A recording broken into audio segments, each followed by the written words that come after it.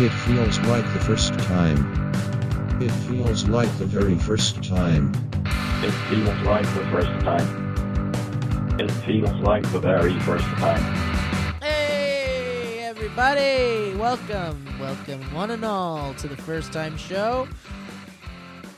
I realize that there are a lot of you who are more or less being forced to listen to this podcast because you subscribed to the Valleycast.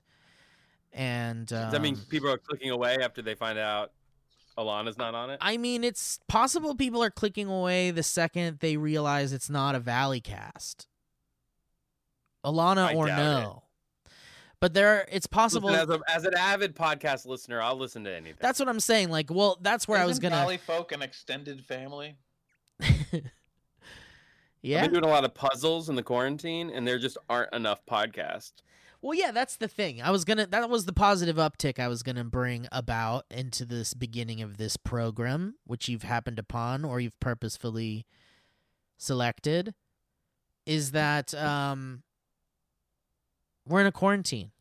We're working from home, or we're not working, or we have time to put things in our ears and brains. And this is just another one of those things. And we're talking about a show that's really fucking cool. And I guess you don't have to see it. What's that? I'm getting the feeling out of it exactly why I didn't want to rewatch it right now.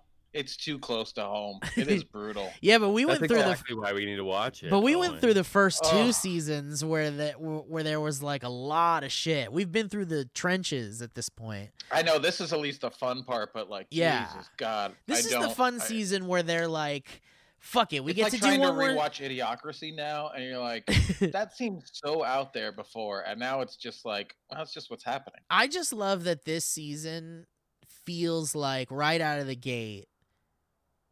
And maybe it's more about once more episodes come out, but it really feels like they're like, okay, we get one more season of this thing. Let's fucking just go nuts with this show.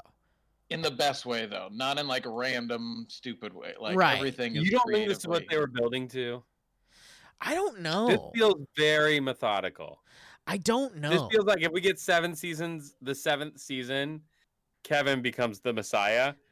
But they're like, we got 3, so we'll just do it in the 3rd season. Yeah, but like, where could they have possibly gotten Kevin becomes the Messiah in the writer's room or something? Because they shot him and they wanted to take him back to the hotel. No, I'm and they talking wanted about him to from come the back to first life, season. And they were like getting probably flack for it. I'm talking about from the That's first crazy. season. And they're like, what if he's just invincible? But so you're saying they had it planned out by 2? By 2, yeah. I think 1 was a almost one and done. Based book off the adaptation, book, yeah, and then 2 and 3 are Lindelof sequels. Yeah, like what he did with Watchmen, like what he did with Watchmen. Yeah, it's like it's in the world, but you're definitely looking at this idea through a different lens. Man, which is thank God. If it was all still like season 1.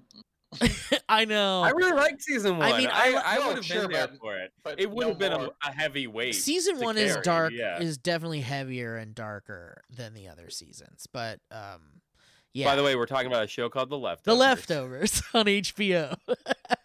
But we talk about. But you have to type in LEFTOV before it comes up on HBO Max. What's that all about? HBO Max. What the fuck is that all about? Brett with the real wisdom here. Someone in the comments is going to go 0351 is when Brett has really good info about Leftovers on HBO Max. Everyone needs to know. You're not alone. Everyone has to type in that many letters. Can I do my tight 5 on how bad the rewind button is on most streaming services? I feel like it's getting better. I feel like everyone has learned if you click the rewind, it jumps back 30 seconds. Yeah, but some things are like you got to press it a couple of times or like. I find clicking it takes forever, but clicking and dragging the little scroll bar works a lot faster, it seems like. But clicking the scroll harder to be accurate. Jamie will come in the middle of an episode, ask a lot of questions, and be like, "Can you rewind that?" I'm like, "I can't."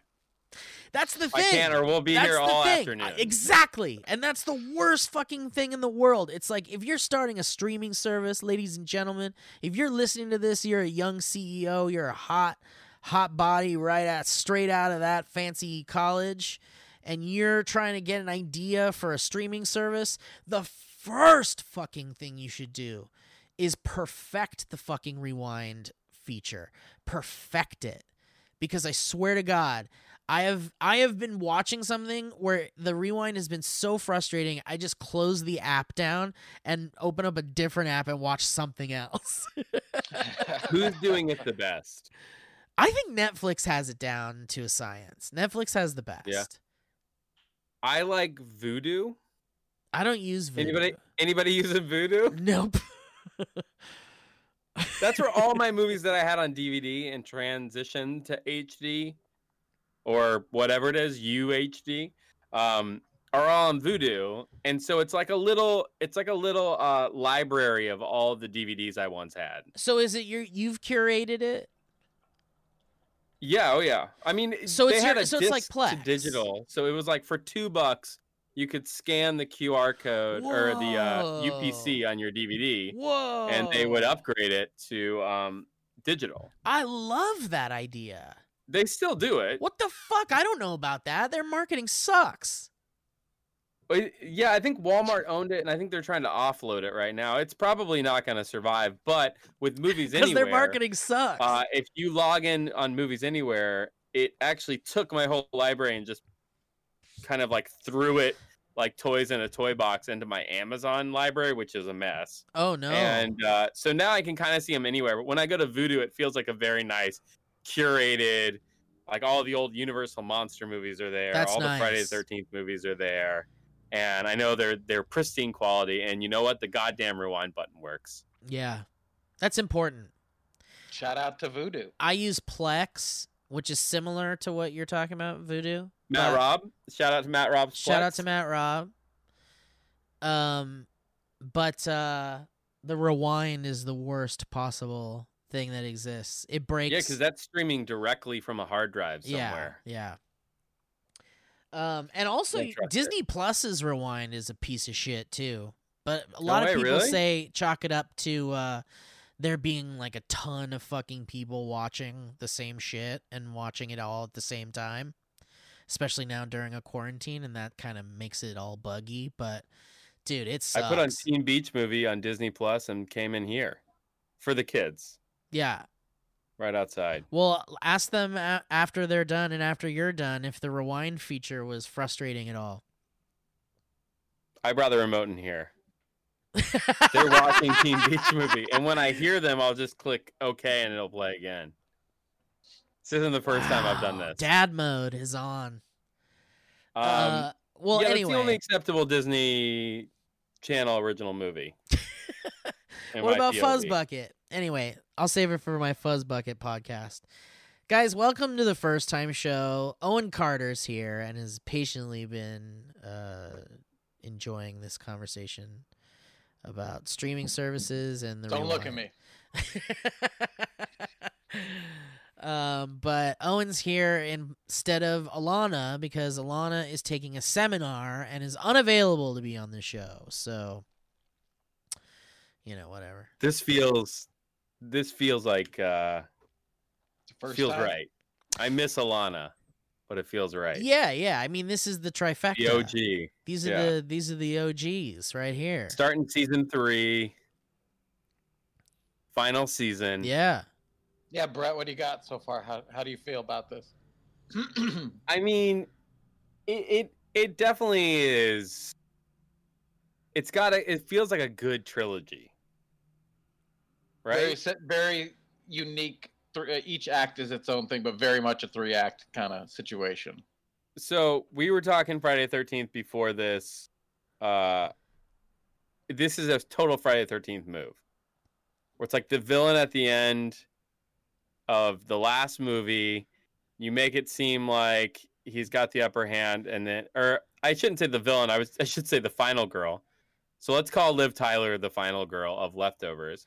But isn't So in the the final beginning of girl Friday a 13th 2, they protagonist? just straight up murder the final girl immediately. But the And final in Friday girl, 13th 3, they do it again.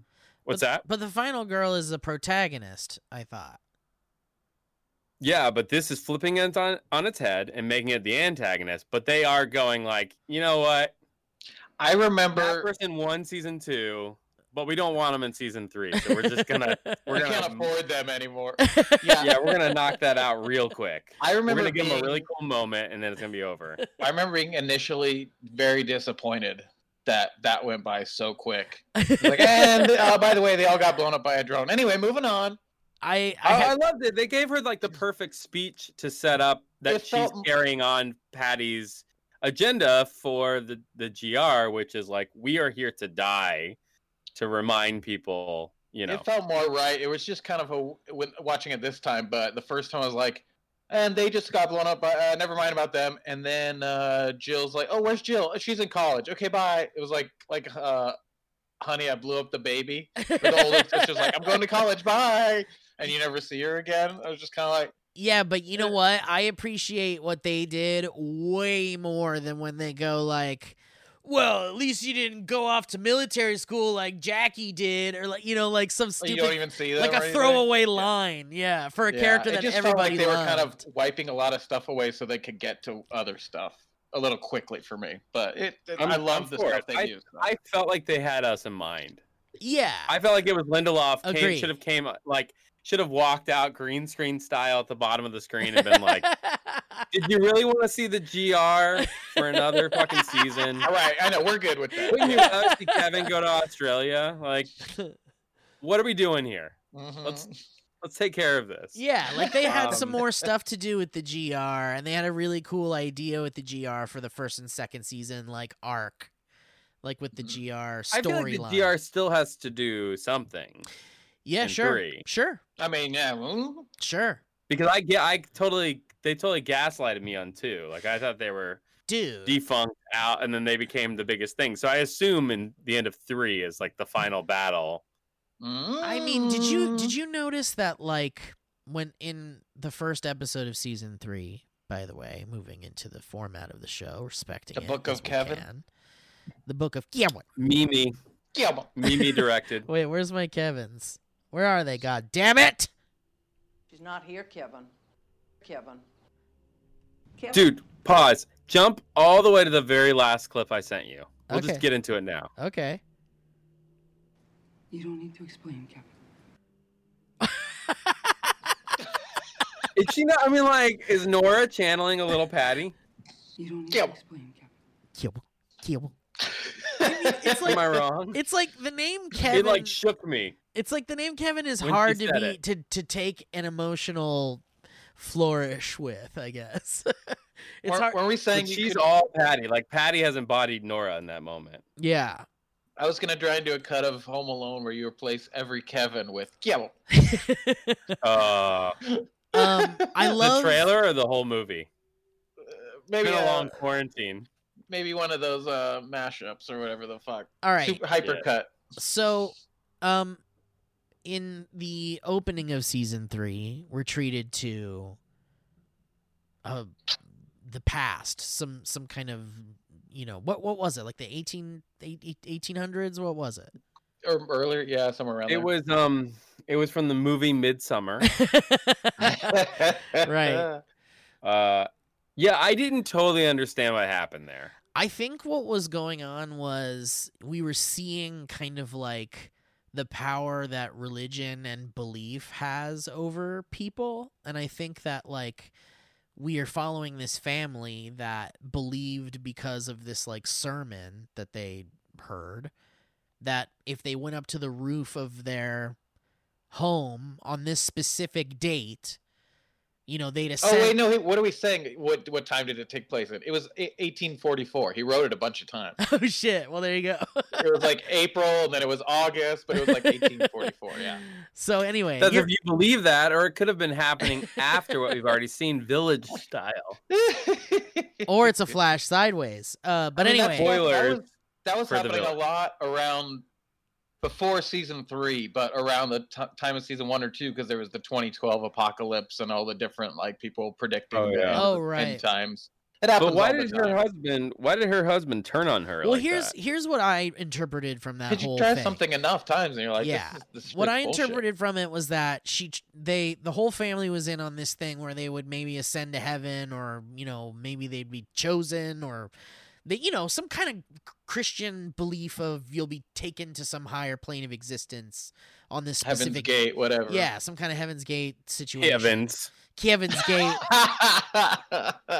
Man, that's so funny. There should be a leftovers only podcast called Kevin's Gate. But but anyway, so I think the family goes up, and then when nothing happens, some people start to like laugh at them and go like, haha, you idiots, like you thought something was gonna happen and now look at you.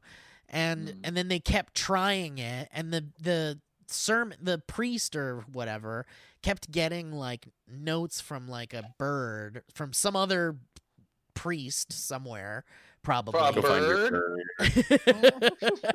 Let's find your bird. I got it. I got it, people. I got the bird. Thank you.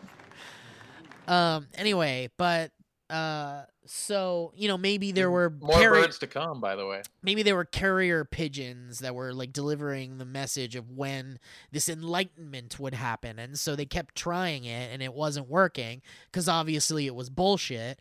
And so the dad was like, this is bullshit, we gotta stop doing this. And she was like, no, I'm gonna keep doing it. And That's the test of faith, right? The longer you stick it out, the more everyone's not believing anymore. You're like, well, it must, I'll prove myself. right, I'll just keep doing it because I know it's true, and because I don't know what else is, that's the only thing I know or whatever.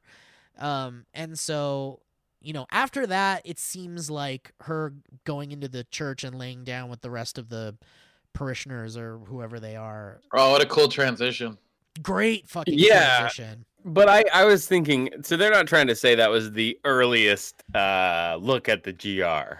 I mean, I think it's like an earliest look at like cults, Okay. maybe.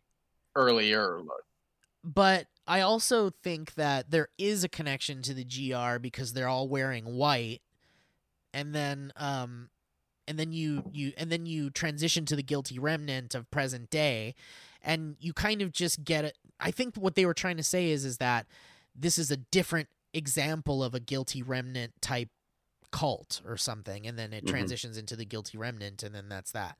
But what I found interesting was that those 1840s people were wearing white, and then the guilty remnant wear white, and then when Matt is having his sermon, they're all in white at the baptismal river thing, and then the guilty remnant like people come and they're not guilty remnant, but they're like, what are they, activists or something, and they come and they go like, the fucking guilty remnant was killed by the FBI essentially. And when that fight happens, And then they got stoned by people in white. People in white, and it really felt like guilty remnant shit. And I think you got a moment of Kevin realizing that and seeing that and being like, Jesus Christ, this shit's never gonna end. This like, these symbols, this symbolism, this imagery. But I thought that was really interesting. This was the best Kevin we've got so far. I think he's in his final form, but he also certainly likes to almost on horseback, like a goddamn cowboy. Like a cowboy, a badass cowboy. But then he like puts a bag around his head and then tries to die like every day. It seems. Everybody has to feel alive sometimes, I mean, Nora can relate because she used to get shot by prostitutes. So I know, to fast forward to the end, when she comes in on him, it's like, I know he does such a good job acting in that moment of like complete and utter paralysis because you're embarrassed beyond any possible imagination. Like imagine and, being trying caught to make excuses in your for deepest, it. Like, I don't want to die, and it's like, you definitely duct taped a fucking bag to your head. I take it off every time, I swear. Yeah. It was amazing. It's like, I can't imagine well, reacting to that. And Justin Theroux is so good. He's just so fucking good, and he really sold in that moment that like he was going through his through line journey, and we just caught back up with him when Nora came in and walked in on him. But when he like says to her like, let's have a baby, you can really like feel that through line of where Kevin's coming from. Like, you just caught me in one of my most vulnerable possible moments. I'm still broken in like a really deep way. Like, fuck it, let's have a fucking baby. Like that's his answer to like fixing it, I guess. Right? They're so broken still. Yeah. There's a lot. Yeah. Yeah, especially And- Nora, who went to go get her children's names tattooed on her and then like covered it up with what she thought was a fucking phoenix and turned out to be the fucking Wu-Tang Clan logo. Wu-Tang band. The Wu-Tang band. Hit me with that clip, Wu-Tang. Where is it? It's called Wu-Tang? All right, let me see. It's the logo for the Wu-Tang band. So good. It's crazy that Kevin is still so broken because this is the most whole I he's know. been in the whole time that we've watched this show. He's got all of his family back. Everything's the best it's been. Yeah, his son, and he's still a nightmare. his adopted son, who was basically estranged for an entire season, is now like his deputy. They're so great together. They're like I know. cops. I could watch that show for years. I know, and he's so good. They're both so good, but yeah. When Gary Busey comes back, maybe I shouldn't. I'm down thinking I'm doing all the clips out But loud. here's the thing. I guess it just is one of those stories of someone who just like is never satisfied, and like there's still something that they're searching for. I think they the whole show is them trying to heal and trying it's to fix. Yeah, and there's so many lingering things, and these are kind of some of the most damaged people. It seems like for whatever reasons. Yeah, it's interesting because suffering. We're to the point where we have two main characters, equally broken. One because she lost her entire family, and one who was seemingly unaffected by October 14th or 15th in Australia. I love that they bring it up. Yeah, I know. But it's like Kevin, as broken as he is, he's not affected by the disappearance of all these people, like directly, meaning his family. Whereas Nora is directly affected, the most affected that we've seen. So it's like, it's interesting the dichotomy of them together and that they're both still so completely fucked up. Well, their family was more when Lori went off to the cult and all that. That's where their damage really started to come through. Totally, but I mean, like when Nora goes and meets with what's John's wife's name? Erica. She says like, I was able to bury my daughter. Yeah. And essentially saying Closure. because I had something tangible, I was able to move on. And like Kevin has everything tangible. While his wife and son left to go join cults, they still are here.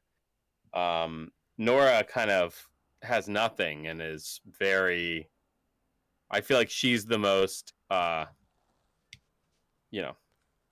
chaotic or problematic in regards to. I would be nervous about her all the time. Yeah, I mean, she's certainly. Like if she drove a car off the fucking bridge, I'd be like, well, yeah. Yeah, it seems like it wasn't her baby. That was a problem. It seems like she's becoming unhinged because Yeah. Lily was a big transitional, like a big reason why she was able to, move on from her whole family departing and learning all the shit about her husband, and Lily was the baby was a way for her to like forget about it and move on and then join Kevin's family and all of that. But then Lily is taken from her, and now she's kind of like her purpose was kind of taken away from her, it seems like, and which is a bummer because they have such a nice like new family kind of group and everything. I know, I And loved it. The birthday party is so great. Yeah, and but it's not unbelievable that girl would be like, I want my fucking daughter back. That's her daughter. So, Right. And that shit happens all the time. So it's kind of It's just fucked up that it's happening to her, but it really makes sense why she's acting so like, you know, unhinged, and why she's like, oh yeah, tower guy fucking departed. No, here's his dead body. He died. Yeah. Jesus. Yeah, I was gonna say we're jumping all around, but when Tom pulls her over, Yeah, when she's coming back into town, that whole scene is amazing. it's so good. From the beginning when he's like jokey and jovial to Yeah. the bottom when he's like, I didn't leave her for you, I left her for my dad. It's so much. There's so much in that sentence because, yeah, he didn't know that Nora existed. He left Lily for his dad, which is his adopted father. Yeah, I don't know, that whole scene I thought was amazing. All those parallels, or even like how we'll get to it, but Nora lost her whole family 3 out of 4, and Perfect Strangers guy lost his whole cast 3 out of 4. So there's that bond. I love that he's carrying that weight. It's such Everyone from the cast but me. It doesn't make sense. the building I have on to it is find so purpose good. and meaning. Dude, when I saw Steve was there. The first episode has no main title, I know, So it's you've already- so I know. good. and then the second episode, when that Perfect Stranger scene kicked in, Steve saw me. I lost my mind. I didn't know you could do that. I know. I didn't know you could do that. So great. That's the Under my perfect way to breath, I was describe just it. like, nah, fuck you. Yeah, and And like Oh, it perfectly God sets the damn. tone for what they're doing this season. They're just And like, then even in the later when she's got the traveling montage and they do the like leftover style piano yeah, the version. piano of the version. Perfect Stranger. dude. And I the almost guy killed it is as a- from it's Perfect so Strangers. incredible. It's so good. That's an Oh. incredible piece of music because underlaid under all of that is this really upsetting, like, tense.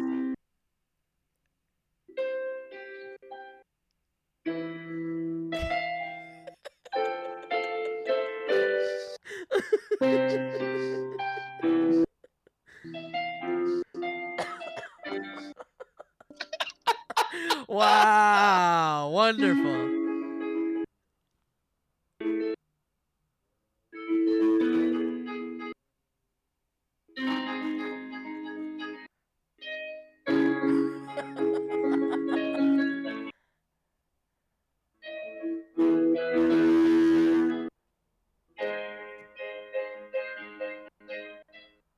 Oh, I love Wow, nice it. I was work. having fun. What a wonderful interlude. I love that you're the musical guest too. Tonight's musical guest is Owen, as well as special guest Owen. But it's not Dude, like that none of it- cue when she was driving, the way that they committed to it, and they were like, yeah, there's just gonna be nothing else. It's gonna be this for a couple minutes. I mean, But was it's amazing. not random at all. It's these little That's the threads thing. from the It's very not beginning random. of season 1 and everything. Yeah, it's not Yeah, random, but, and it's not even like a fuck you and or Brett, anything. You're not even done with the season yet. Yeah, This is the attitude for the whole season. It is awesome. It's like, it's actually just like, what if we had the fucking guy from Perfect Strangers that Who is so good, by the way. who's so good. This is the role of his fucking life. Yeah, when he starts crying, he's If like, I'm the director, I'm like, listen, you can play this like funny and hammy and whatever, and no one would fault you for it. Or you can fucking play this straight and absolutely kill it and show people what you can do. yeah.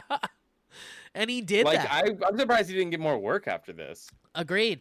He's incredible in it. He's so good. And I just love the fact that they're just like, and I really hope there's something about it in here that we can read on the Lostpedia, but I did watch a little clip with Lindelof talking about it. It wasn't really anything like mysterious.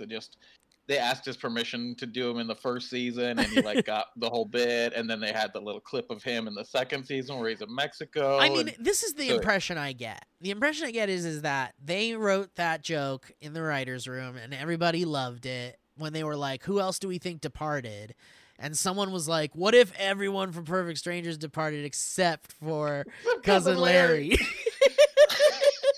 Dude, if I'm Lindelof, there's not a call I'm more excited to make than season 3 getting on the phone and be like, hey, do you want to come like be in Yeah, it? dude, that's the thing. Really have a purpose I in mean, the show? but I just wish I could be a fly on the wall in the writer's session when they're like, okay, what if, like, what are we doing with Nora this season? What's Nora's story? Let's see. Okay, how about Lily gets taken away from her, and so she has no child, and the memories of her children she lost in the departure are flooding back, and all of a sudden she's reached back out by scientists, like we kind of alluded to in the second season a little bit, that there's a way to, like, see her kids again, and they're like, oh, that's so great, we love it, and that fucking stoner in the corner is like, what if the guy that reaches out to her is the guy from Perfect Strangers?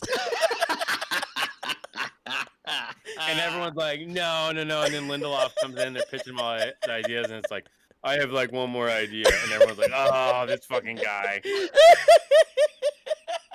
And Lindelof is like, fuck yeah. Fuck It's yeah, like it's the guy. I don't give a shit about the rest of it. Let's start there and let's figure the rest of it out. I mean, the fact that the opening... The Marriott's on fire? What? What the fuck? All right. Let me see. Hold on. Special report live. Special report. We've got We're going live. See, there it goes. Well, it is not funny. Oh my god. Jeez. Did you watch this live when it aired? Season 3. I didn't watch the first couple seasons because after Lost and Prometheus, I was like, I hate Damon Lindelof. Oh no. And then Steve tried to get me to watch Leftovers forever, and then season 3 was going to air, and I was like, fine. And I watched the first 2. I was like, oh shit. And I wouldn't have watched Watchmen if Leftovers hadn't been awesome. Oh, that's interesting. Much like Lost, I'm like, man, I'm a little sad that I missed the weekly banter. Yeah, the kind of the day-to-day of Leftovers didn't have the Lost conversation though. That was everyone was talking about it for years. Leftovers, yeah, there was no water cooler for Leftovers. That was too specific, I think. It was like a very specific water cooler. Oh no! Oh my gosh! Holy shit! What the fuck? That's a bad fire. That's a big bad fire. It's a beautiful photo. It's a beautiful photo. Do you think Kevin Sr. was in there with his buddies? Trying to communicate? They took too much of God's tongue.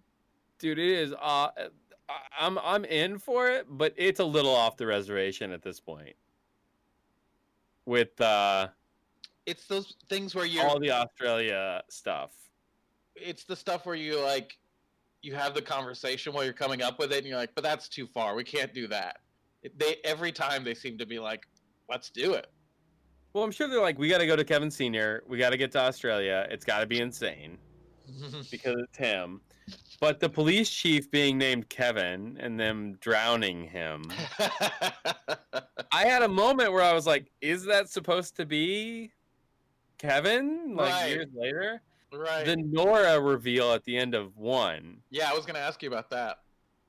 I thought that was the cringiest part that was the only part that I was like, of this whole series, where I was a little like, eek. They made too big of a deal out of that. Were you thinking... It seemed silly. Did you know it was her right away, or did you just kind of... No, I was just like, well, I don't know who this is, because I don't know an older woman in this, in the hierarchy of this show. And when it turned around and it was Nora, I was like, I didn't need that. Can I just say really quick, and I know we're already way past it.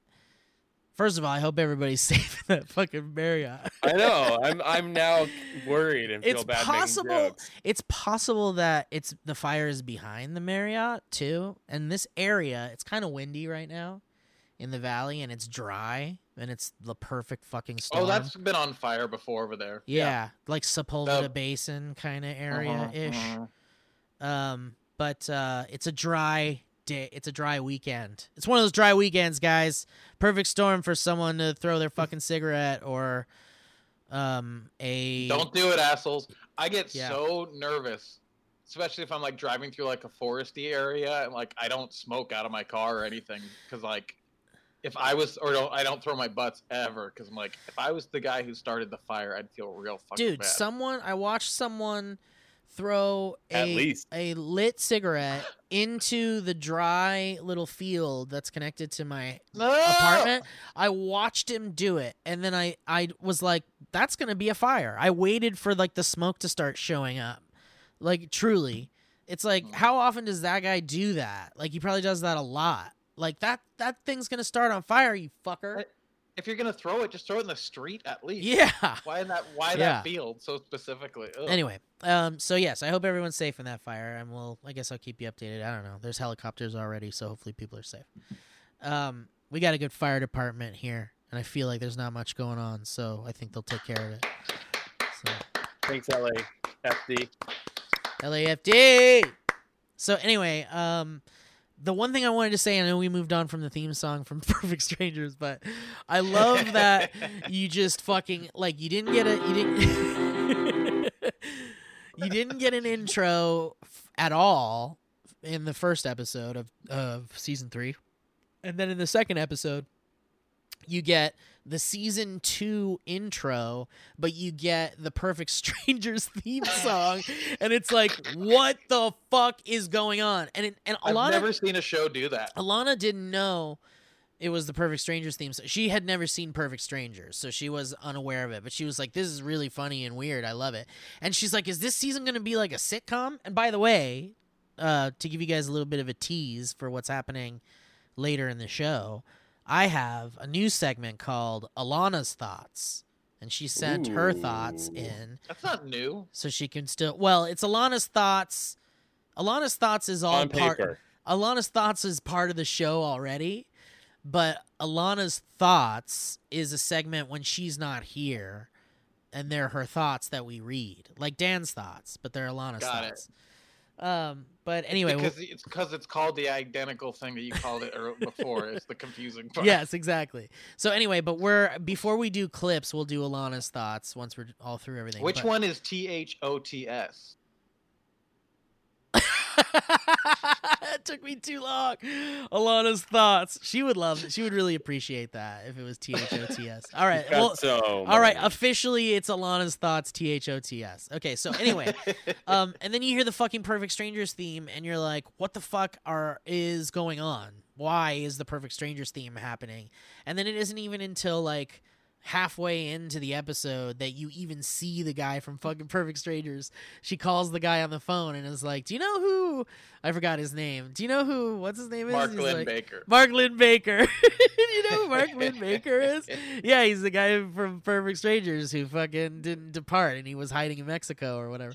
And you're like, what the fuck? That's why they used the Perfect Strangers theme song. This is crazy. And then it is him. And then he's talking about a way to like use the fucking radiation that was like there were trace amounts of radiation during the. It got so lost. Oh, it made I me got so happy. so lost. It got so sci-fi. It was like the trace amounts of big radiation. time. And by the Big way, time. it totally tracks with that thing that scientist did when he came to see her in season 2. And he like points that like radiation like reader at her. He was checking if she had radiation. Yes, he was checking to see if she had radiation, and I think that's why eventually it connected them in season 3 because for all 4 of her or 3 of her family members departed like right in front of her. So I guess she has some potential trace amounts of that same radiation. But and maybe that's what connected her to this call and the guy from Perfect Strangers. But I just love that he's like, yeah, they use that fucking shit and then they zap you and you go to wherever the fuck they went. Whether it's death or some other place. Yeah, I want to know what Brett thinks is gonna happen with what the that whole fuck? thing. Like, what do you even think about all that? Yeah. Well, first, I was disappointed that they didn't change the visual of the intro. Because I they was changed too. it from 1 to 2, and I was thought there was too. an opportunity to maybe recreate the Perfect Strangers intro with like Kevin and John. Or Oh my Kevin God, and no, Tom, even John's better. like out in a field No. with like herding sheep. Even better. What if they redid the Perfect Strangers intro, but all of the people that departed are like disappeared Oh, like the they're season erased 2 from it? intro, yeah. But it's just the regular intro, except they're just not in the shot. I watched it. Those girls are not even in the intro. It's just the 2 of them It's headed to Chicago. just doing wacky shit. Jesus. The what do Balky I jumps think, on a wagon that says America or burst. Oh fuck! Fuck, I love that so America much. or poof. Did you What do I notice- think? I honestly think Oh. it's nonsense. You don't think it's headed anywhere? It's not going to be Oh, like you a don't think thing, that's or- legit? Nope. I think it's Oh. fun. I think that Damon Lindelof is dangling the carrot of like, it's lost. There's this bigger thing, and then we're gonna find out like, oh yeah, all that's garbage. Oh, he said it. The Nonsense. carrot stick operation. Yeah, she's like, we got a carrot Yeah, stick. so I and- think Nora, when she finds out it's not real, is gonna lose her shit in Australia and bail, and that's how we're gonna get her future version where Her she's flash tracking down forward. birds. But yeah, I think it's nonsense. That's what I think. Wow. Okay. I You're mean, not, Could be even wrong. you're not intrigued that there might be a scientific explanation? No, because I thought that they were gonna show the video of the people saying like, I absolved them, whatever, and then we were gonna get more video of them after. But After, the I fact thought that it was that too. just that, I was like, fuck, they're all dead. yeah, that's the They all thing. got I don't burnt think up. I don't think there's a way to come back. I think it just sends you there, and that's that. Yeah, the one thing I don't know is, does Nora believe it, or is she still just chasing this like as a case? Yeah, it seems like we're not sure yet, and I think they've perfectly established the possibility of either. Yeah, 'Cause I was surprised she let Kevin wants Kevin to come with her to Australia. I know, but she totally said it in a way that your girlfriend would say if your relationship isn't going so Oh, well, Sure. and yeah, she just okay. doesn't want to be. Yeah. Yeah. Oh yeah, you can come if you want. It's so funny from the outside looking in how quickly you can identify the end of a relationship if you're not in it. I mean, look, I'm making an educated guess because it really seems like Nora is like about to just be like, I'm out, like peace out. Like I don't have my daughter anymore. You're trying to fucking almost kill yourself every day. Like this town is fucking still crazy and shitty, and you know, it wouldn't surprise me if Nora just packed her bags and we never saw her again. Like so that's the feeling I get from her when I see her and Kevin interacting right now. Like I see someone who's like, let me do this on my own, but if he's like, but I love you, she's going to be like, okay, well, I if you love me, then come. You know, it's like she's still attached to him. She still loves him. But it seems like she could just leave like that. Yeah. I mean, I think she could just leave Earth like that. Like she's barely hanging on. But she doesn't really want to die, though. And I think that's established. No, I don't too. think she wants to die, but I think she came to Texas thinking this is a fresh start. This is where I can like start over. Yeah. And it just didn't work out. just that didn't way. work And so out. now Yeah. she's open to going to Australia to chase this opportunity, and it's like it's a also little interesting more- that they're like, you can see your kids. They didn't talk about her husband.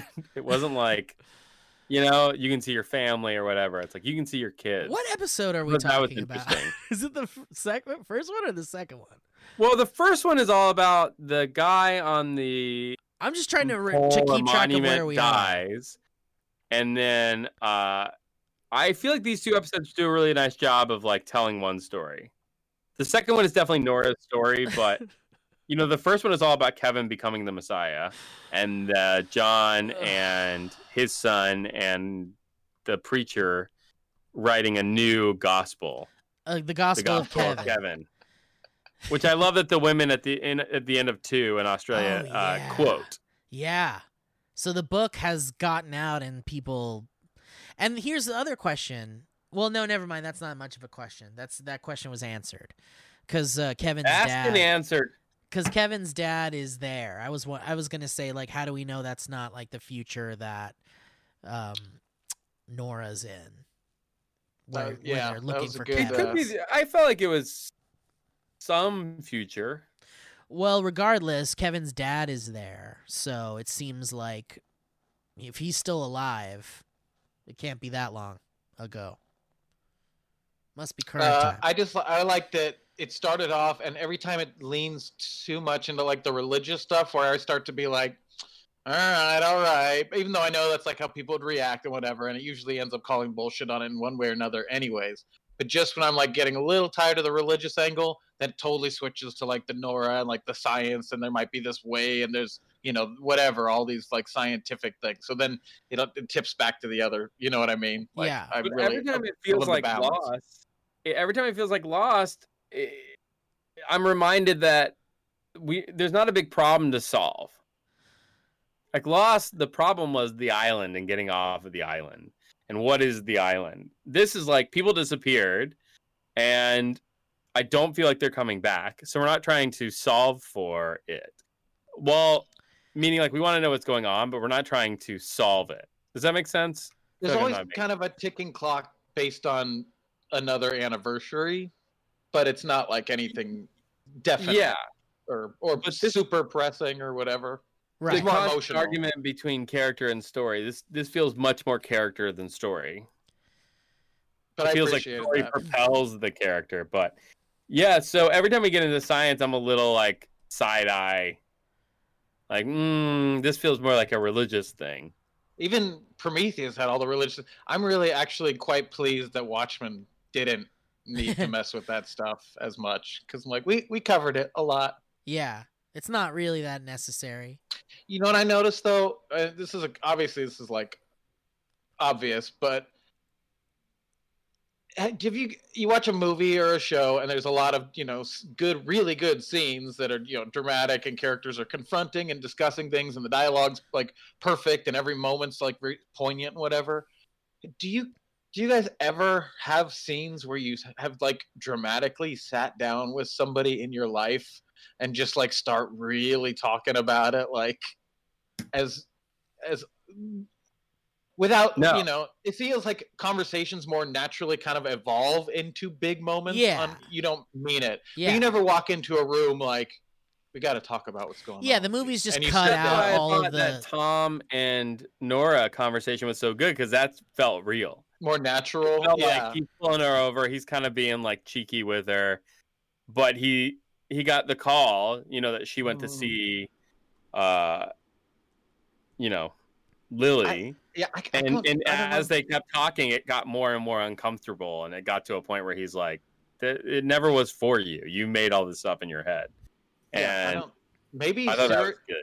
maybe serious people talk that way more. I don't know. I try not to. Did you guys realize that the name of the second episode is "Don't Be Ridiculous"? And do you know why? I don't know why. I can't remember. It's Balky's catchphrase. Of course it is. I can't even picture that. He goes, "Don't be ridiculous. Don't be ridiculous." The only thing I remember for Perfect Strangers is one where they said they had been out on like a cruise and they lied about it, so they went to like a tanning booth and they fried themselves on accident, and they're trying to like go to this fancy party in tuxedos, but they're all like burned to a crisp, and they're like walking around at the party like, ah! Wow, I don't remember any The one episodes. The one I remember the most for some reason is the one where Balky gets a credit card and he doesn't understand that you have to pay the money for it later. And so he just keeps buying things on the credit card. And Cousin Larry keeps getting all upset with him because there's these big things keep showing up in the apartment, like a workout machine and like an arcade machine, a treadmill, and like he's like, "How are you affording all of this, Balky?" And he's like, "I put it on the credit card." And he learned a very valuable lesson in that episode. But I feel guys, like they probably did that in Mork and Mindy as well. I'm sure they did. I found a super Really a cut. good storyline. I found a super cut of Balky saying, "Don't be ridiculous." You guys want to hear Oh it? no. Don't be I'm ready. ridiculous. Wait. Of course I have. Don't be ridiculous. Of course, no, don't be ridiculous. Don't be ridiculous. Don't be ridiculous. Don't be ridiculous. Don't be ridiculous. Don't be ridiculous. I am not born in the USA. I love that the catchphrase is "Don't be ridiculous? You couldn't come up with anything stupid. I Yeah, hate it. someone in the writer's room is like, So much. what's Balky's catchphrase? What if it's, hey, come on? No. Hey, come on. It's got to be something better. What if it's like, course not. only in US of A? Where I come This from, is- you know, like some. Perfect Strangers is the one that they make fun of in Master of None, right? I never watched Master of None, so I don't know. Okay, carry on. Ridiculous. We'll do that next. Of course I did. Don't be ridiculous. All right. Anyway, so I found I found an article where Lindelof talks about the Perfect Strangers stuff. You guys want to hear it? Excuse me, Brett. Would you like to hear it? I'm Googling Logo for Perfect the Strangers Wu-Tang Master of None. It's the logo for the Go Wu-Tang band. go right ahead. It's the logo for the Wu-Tang band. I was gonna say neither of them really did anything besides Perfect Strangers, but Balky was in the whatchamacallits, Beverly Hills Cop, Yeah. Oh, he was in a lot of stuff. Langoliers. Bronson Pinchot. He definitely was in Langoliers. Yes, he was. Okay, was having the star of the campy 80s sitcom Perfect Strangers playing himself on The Leftovers in a crucial dramatic role too weird for even The Leftovers?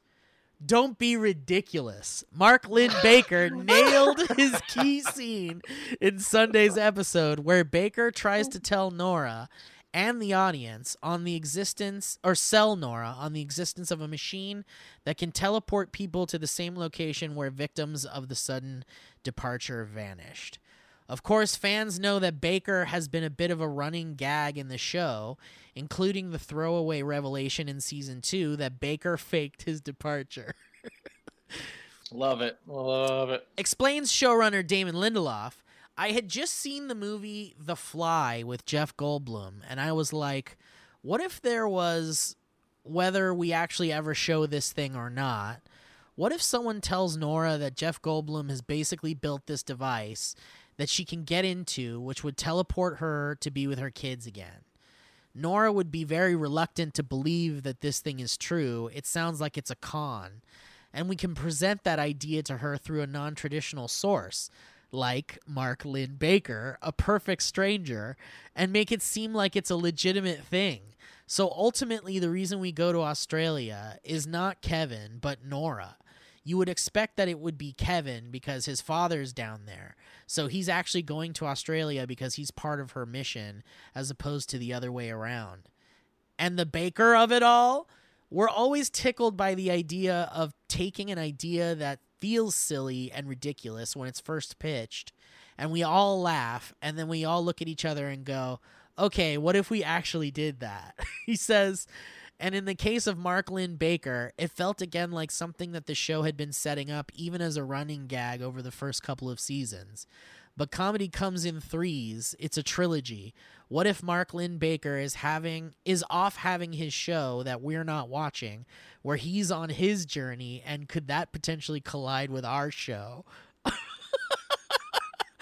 Then came the decision to cast. Sounds like a spinoff. Then came the decision to cast Lynn Baker and take Family Matters was a spinoff of Perfect Strangers. That's true. Then came the decision to cast Lynn Baker and taking a chance on having an actor not known for his dramatic work deliver a monologue that's a crucial turning point in the final season.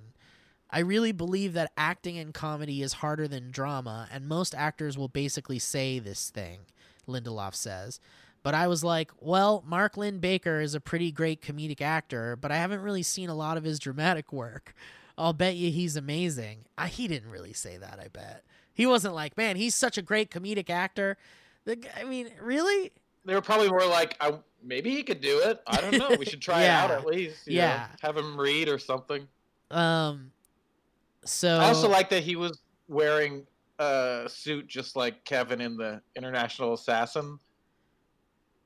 Wait, say that again? In a hotel? Yeah, he was in the hotel and he had this new suit that looked just like the suit when Kevin's dressed like that, when he's the assassin. The it was tailor-made suit? Yeah, it was the black suit with the white shirt and no tie. Oh, yeah.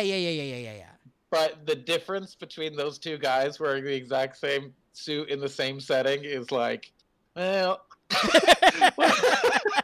he didn't exactly look like Justin Theroux. Yeah. You think Nora was starstruck at all? Yeah. Maybe like a little bit. Yeah. Okay. Does she seem like the type to get starstruck? A little bit deep down. I mean, yeah, deep down.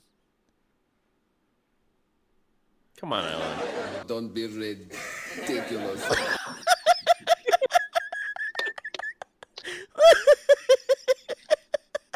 Oh no! I can't believe that's the catchphrase. It's the worst That's like catchphrase. I think it's the worst That's the joke catchphrase for ever. every like catchphrase joke from then on was based on that. Yeah, I think so. We Not should the do. mama. I want to do a top 5 worst catchphrases in all time. Did I do that? Is the quintessential? I don't worst. know. Did You I do that for your YouTube channel, and you got a hit on your hands.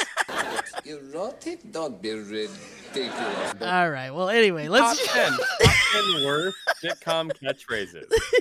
Not the mamas in there. Not the mama's Did gotta I be do in that there. as number 1?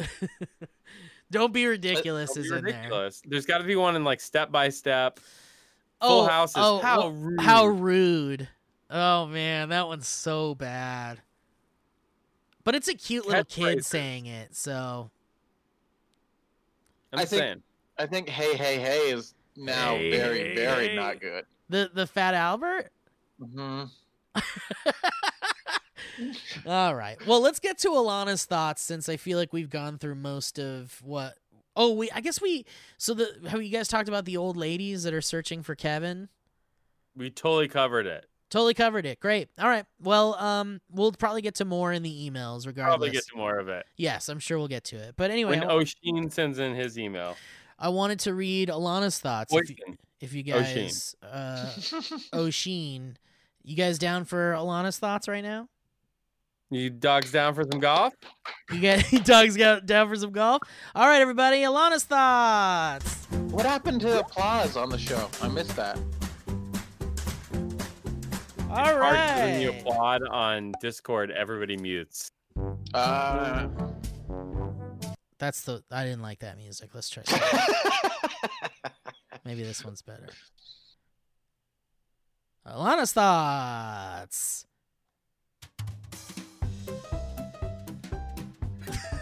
Perfect. Season 3, Episode 1, Alana says, on themes, what do you believe? And playing with belief. Quote, you've been left behind. Okay. I can barely hear you over the music. Good. Just like old times. Remember there was that period in the first time show where Steve got bored with this show and just played music throughout the 2-hour episode? Well, guess what I found out? We can use Epidemic Sound, which is one of the best fucking audio guys in the biz. That's where I found all my vlog music and all the Valley Folk music is from Epidemic Sound. A lot of people use it, but I was gonna take some time to find like 3 or 4 tracks we could play during emails, essentially, because it's nice when you have music playing during. But like, you couldn't find the time? No, I couldn't find the In time. the quarantine? I couldn't Yeah, be I hear bothered. Here's some bullet points from season 3, episode 1 from Alana. God spoke through a carrier pigeon.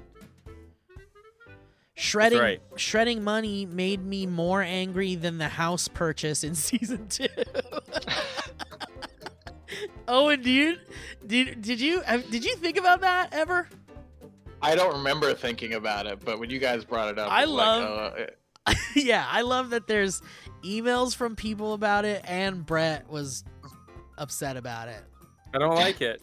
Did shredding money upset You can do things with those money. You can do things with that money. Mm-hmm. At first, I thought it was like a counting machine. Yeah, Some no. user bills to count it. No, they're Yeah. maybe after Lori left the guilty remnant, she needs to be super guilt-free. Oh. You know, it's still silly. Oh, and what the fuck, Lori and John? Yeah, I know. Lori and John is a crazy thing. That was a big what? I feel yeah. like that made sense. I was for that. What was weird is the house swap. Oh yeah. But they like traded houses. Did they?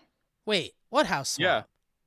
Because Kevin and Nora are now living in John's old house. Really? And John. Yeah, Yeah. pretty certain. Oh, I didn't get that. I didn't get that at all. I thought Kevin was in the same bedroom as when he was being visited by Patty last season. Like that chair was still in the room and everything. But maybe I'm wrong. Yeah, it wouldn't make sense why they would have moved. I don't know. Maybe I could they be just wrong. maybe they swap like houses every week or so just to switch it up. Do you have a plan? Well, of course I do. Don't be ridiculous. I'll check it out before next week. All right. Carry on with Alana's thoughts. Kevin has changed. I'm really aligned with Alana this week. Kevin has changed. Can Michael read minds like Grand Peepee? Oh. Oh, yeah. There was a moment where she got the impression that Michael was reading Kevin's mind in one scene. Oh, where he comes in, he's like, he knows Yeah. about the book. Yeah. I think he was already suspicious. Or I think you of could tell Kevin. because of how angry he seemed busting into the church he's like, oh, he knows, like one of those kind of things, but who knows? And then she said, these characters. Oh, she loves all the characters. She put a bunch of emojis that she loves them. It's true. I love like pretty much everybody at this point. Well, what's Doctor Who's name in this show?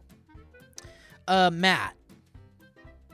Matt isn't annoying yet this season. Right. So He's doing pretty well. He was the one that I was most like I love the performance, but just as a character, just like annoyed, obviously. But even him, I'm like, now I'm like, oh, it's so nice to see. And of course, it feels like he's serving a good purpose this season. He's gotten a little wiser in what his intentions should be. Yeah, Plus, I feel they got Mary back. It's so nice to see her. I know, but now she's allowed like to do taken anything. off. She's getting out of there. Oh right. She's Yeah. awesome in West Wing, so it's like I didn't know if they were gonna ever let her speak. I love seeing her all full of life and acting and having a great time. It's nice to see that. I also watched 9 and 10 of season 2. Just that's what I was thinking of. Seeing Oh, you got to right, see right. more of her there. Oh yeah. Yeah, that was cool. But yeah, it's sad that she's leaving Matt. But he seems to be obsessed with this Book of Kevin situation. So we'll see where that goes. Alana's thoughts on episode 2. Don't be ridiculous. Themes. Themes, Messiah, Jesus, things being ridiculous, being cursed. Pick of Pole Man and Killer Whale. Oh yeah, what was the deal with was it just a funny moment? I bet he had that picture. The actor. Yeah, you're right. I bet And he did. Lindelof was like, "Can we just use it?" I bet, yeah, the production called him and was like, do you have any old photos we could use for That the was probably show? on his Instagram. They're like, can we use the whale picture? That's his headshot. Season. I like right after I would that part. I would not call an actor in on a headshot where they're standing next to a killer whale. Right. Season 3, Nora is a bitch. Right after the part where they go up on the platform going through his stuff, and she's like making fun of him for being the Messiah or whatever. Yeah. And the like Hallelujah music kicks in, and it's him and Nora going down on the lift, like out of frame. Like instead of him like ascending, it was like to the Hallelujah, but he's like descending. Yeah. I love that. Like no. That's interesting. Nora's body's natural radiation fucks electronics. Ooh, good hot take, Alana. That's really good, Alana. Gotta be hot take. That's very good. It's white hot. Yeah. Because what's up with all the gadgets not working for her? What's that all about? And then her final bullet point for episode 2 is, let me watch the next episode. Well, now you can. By the way, I was looking for a microphone to help Owen out for this episode, to have a nice microphone, and I found the burner phone that they sent me Oh God. during the. You were supposed to destroy that in season 2. I know, but I kept it because I love it. But I tried to turn it on and it's dead, and I don't know how to charge it. So What is it? What charger? it's like here. I think it's like mini USB. I don't know. What is that? That looks like USB micro. Yeah. USB 2 micro. Plug in your PlayStation 4 controller cable into that and it will charge it. Are you serious? Yeah. What I'm the- serious. Oh. Okay. Thank you, Siri. What the fuck?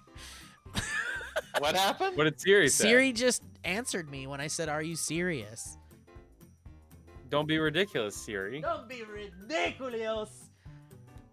I have a similar cable. Oh yeah. Should I try charging it right now and see if it'll turn on during the show at some point? All right. We're all on the edge of our fucking seat here. All right. Well, that's the end of Alana's thoughts anyway. So, Good thoughts, Alana.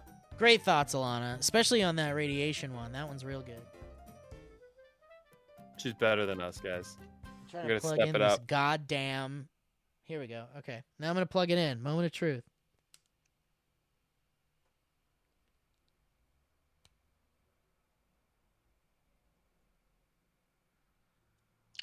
Riveting podcast. There was that moment in the show when Kevin was talking to the guy who shoots dogs, and the music like swelled, and then he told him what he thought, and it just cuts off. Oh, hard dude. cut. It was incredible. What a I gr- love the use of music in this show. It's so awesome. You don't get to normally do stuff like that when you're putting stuff together. Everyone wants it so like what you're used to, same old typical stuff. Oh, Oh, and it's so fun. For some reason, your mic seems a little blown out. Is that just me, Brett? Mine? No, Owen's. Mine. I moved it away. Is this better? Yeah, that sounds good. Was that just me? I think it was just you. Oh, okay, my bad. Well, you sound good Yeah. now. Let me know. But Okay, you sound great. if I listen back, the recording could make a fool of me here. Listen, everyone sounds great, okay? Don't be ridiculous. All right. I didn't even let him get through it, so he started. Wait, let's hear. Don't be ridiculous. Don't be ridiculous. All right, let's get to these clips. How about some clips? You guys want to get to some goddamn clips? What the fuck, Joe? Clips? Yes. Clips. Clips.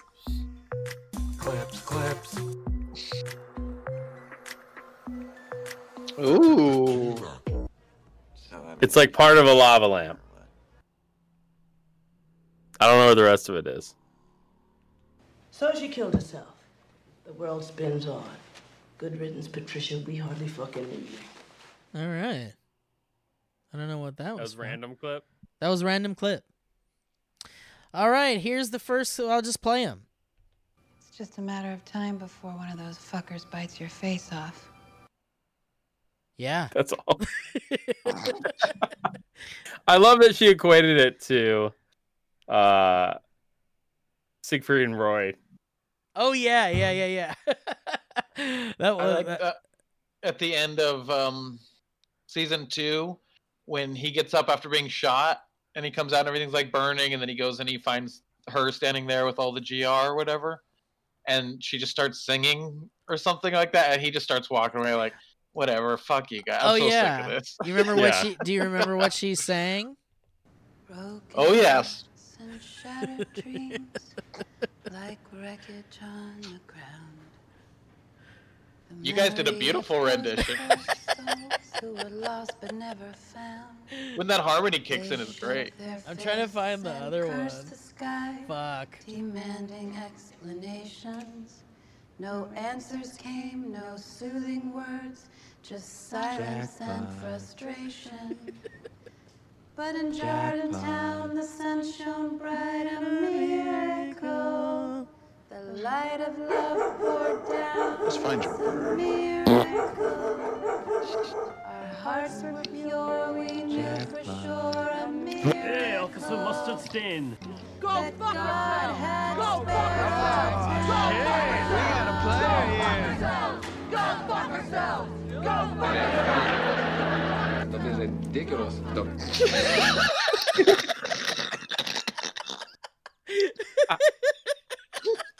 Don't be ridiculous. Ridiculous. All right, I'm sorry. Let's get back to these clips. This is insane. That's insane. Can you believe there was a time before irony? All right, here we go. Next clip. You watching porn? Oh, yeah. You watching porn? Watching porn. You watching porn? All right, next clip. That's how they get their finger on the button.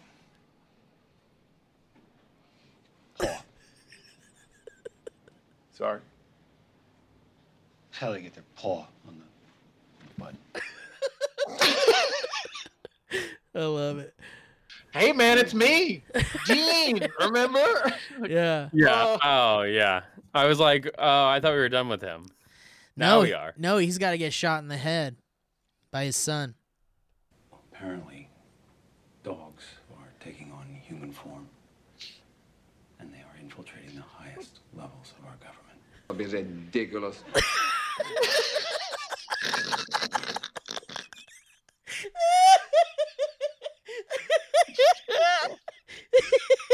Oh my God! A party?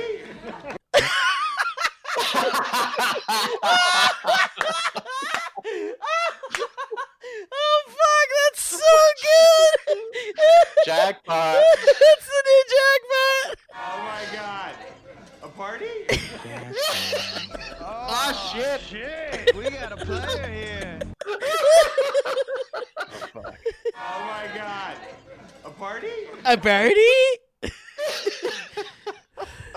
This the house where all the fucked up people live? Damn, Brett, these are great clips. He settled for the pillar only after we got arrested trying to crucify him. I got one nail in before those fuckers had me in cuffs. They punctured my ass. It's like the kind of shit you'd hear in Reno 911 while the cops are arresting. I got one nail in him. Was that Grace Butler? Yeah, and Is that she her was name? in season 2 also. Oh, was Is she? that Grace Under Fire? Yeah. Oh, wow. Brett, you recognized her, right? Oh, I do now. She's the paddle lady. What was the She's the one that was her catchphrase in Grace Under Fire? Oh, here. Don't be ridiculous. I had it right there. I had it queued up. But yeah, she was the one that was saying "Yell out, David" or whatever while you break this paddle on my boy here. What a weirdo! All right, next clip. This the house. He settled for the pillar. Nope, did that one. We can't have a sense of humor about you being the Messiah. We're going to have a problem. Damn, these are great. Great job, Breast. It's the logo for the Wu-Tang band. And finally, You don't need to explain, Kevin. you don't even explain. Oh my God! A party? All right. All right. Yeah. Fuck, Alana's gonna love that clip next week. All right, let's get to some emails, bitch. Kevin. Oh.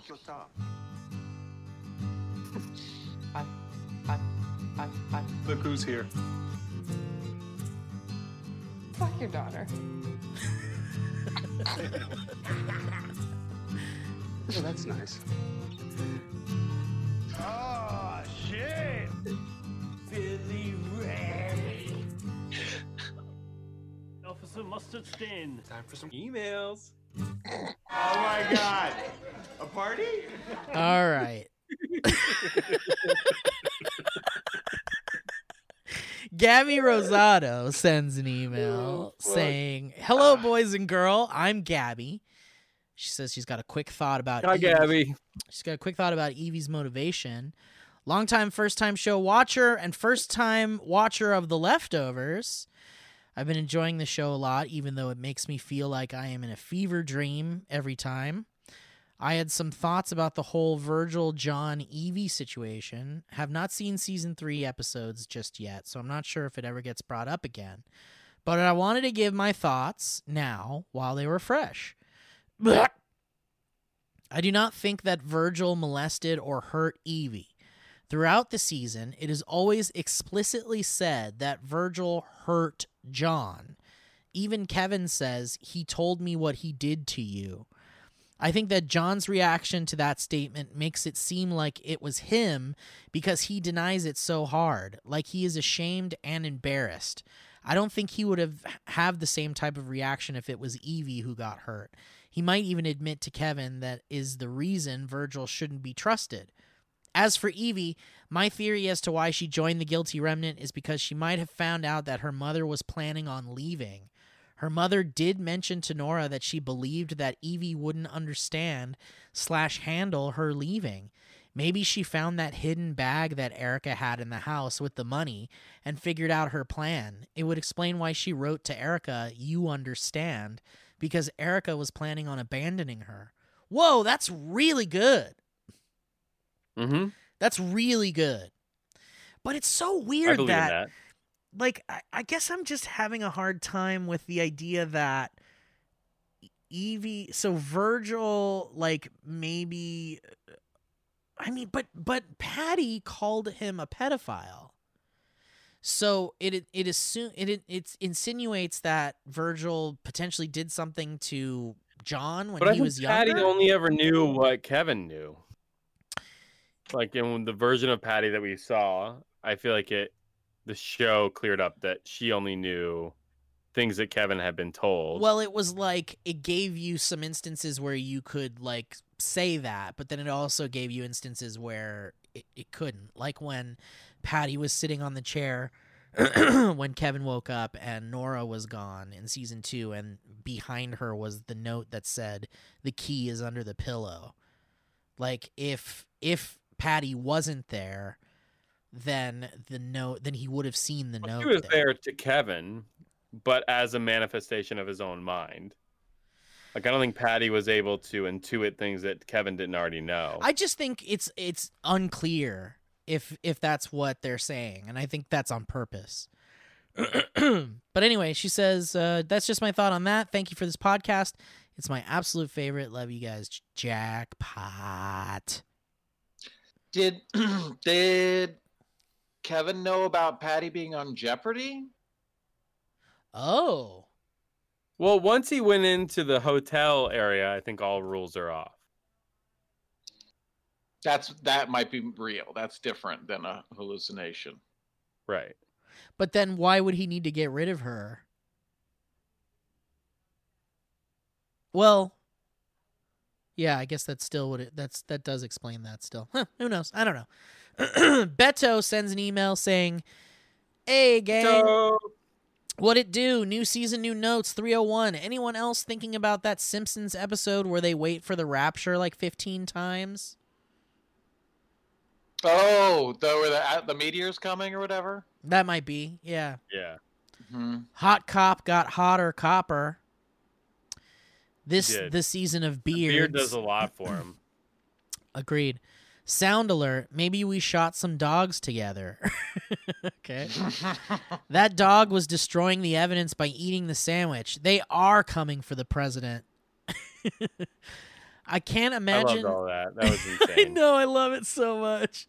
I feel like it was just one person being like, "Are we ever going to do anything with that guy?" It's like, "Oh, let's bring him, make him crazy, and kill him." Right.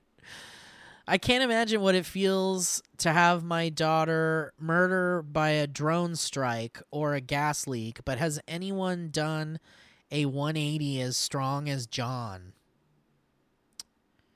Yeah, I mean, he really did. Now he's like all about the Book of Kevin and shit.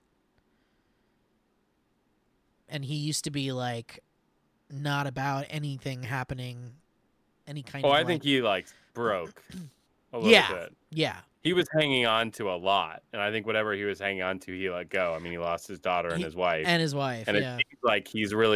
It seems like he basically only had his son left and was largely like, whatever you're into, I'm going to be into. Because I need to make sure this relationship works.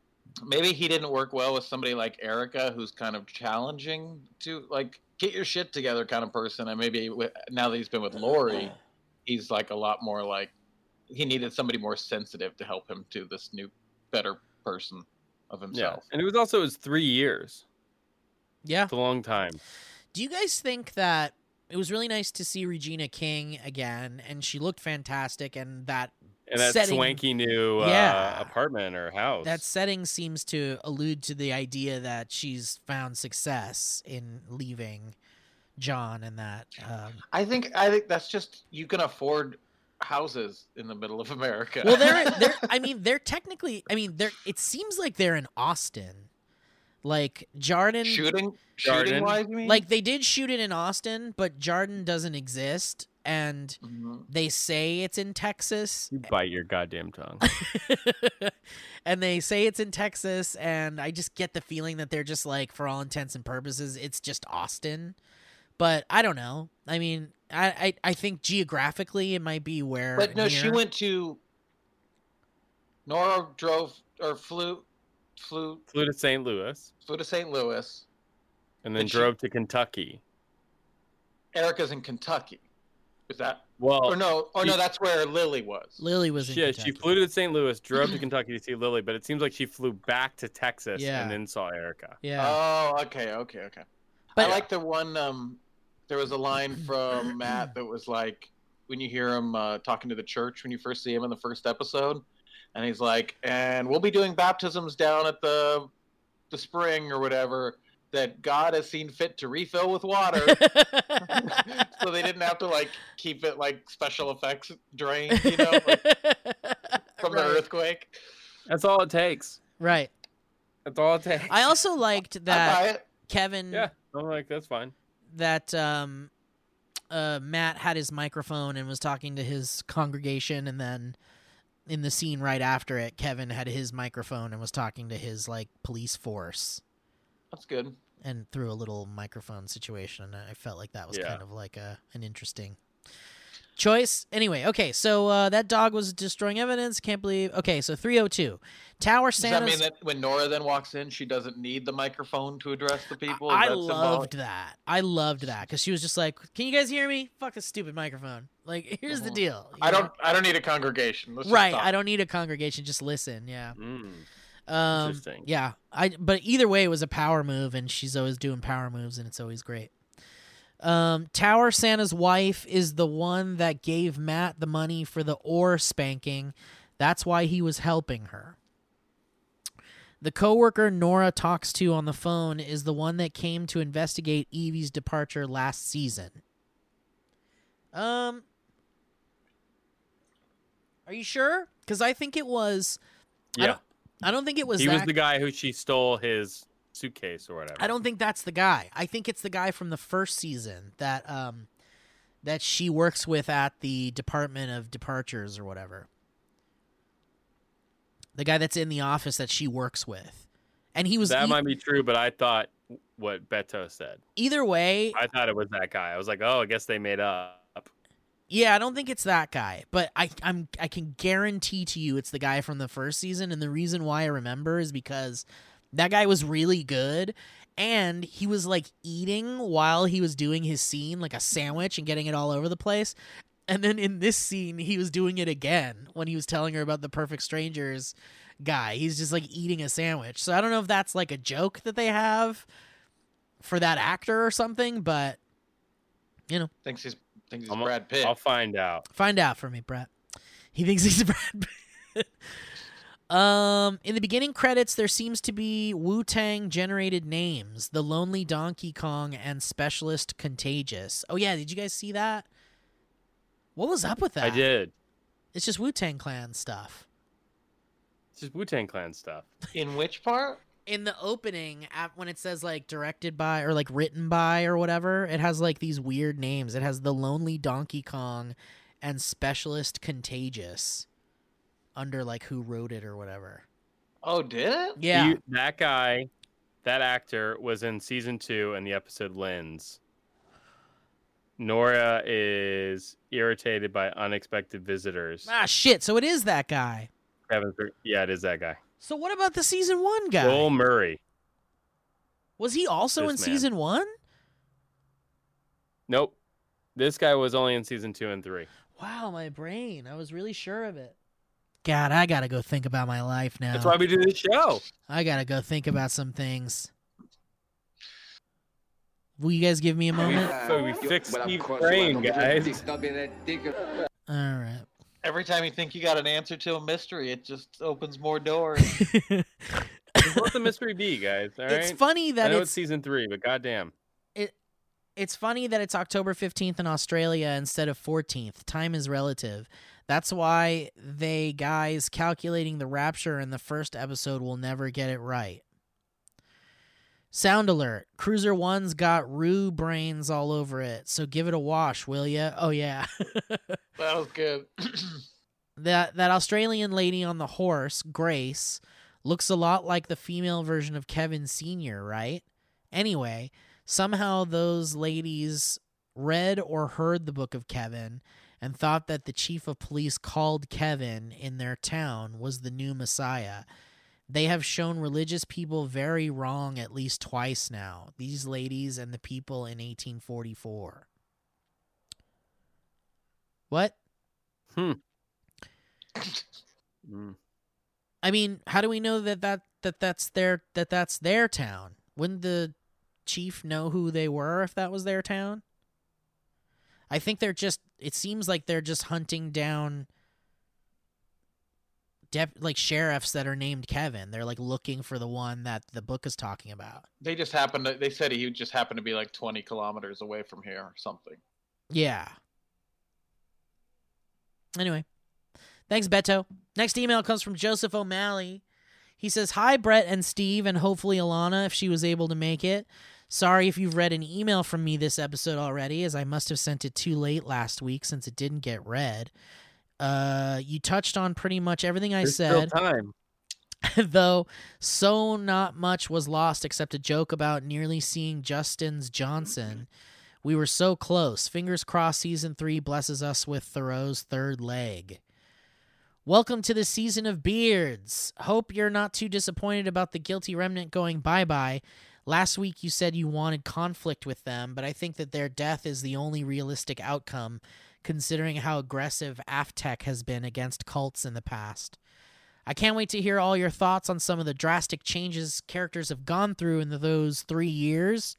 John and Lori are together and pulling another helpful scam. Mary has left Matt. Kevin is a reluctant messiah. Nora's got an elderly doppelganger in Australia. And Erica has a trampoline.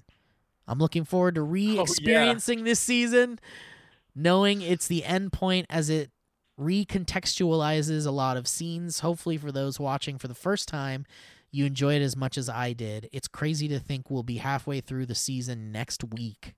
I'll see you then. Have a good one." Was that meant to be like the feeling of flying on the trampoline and the partying and going to heaven?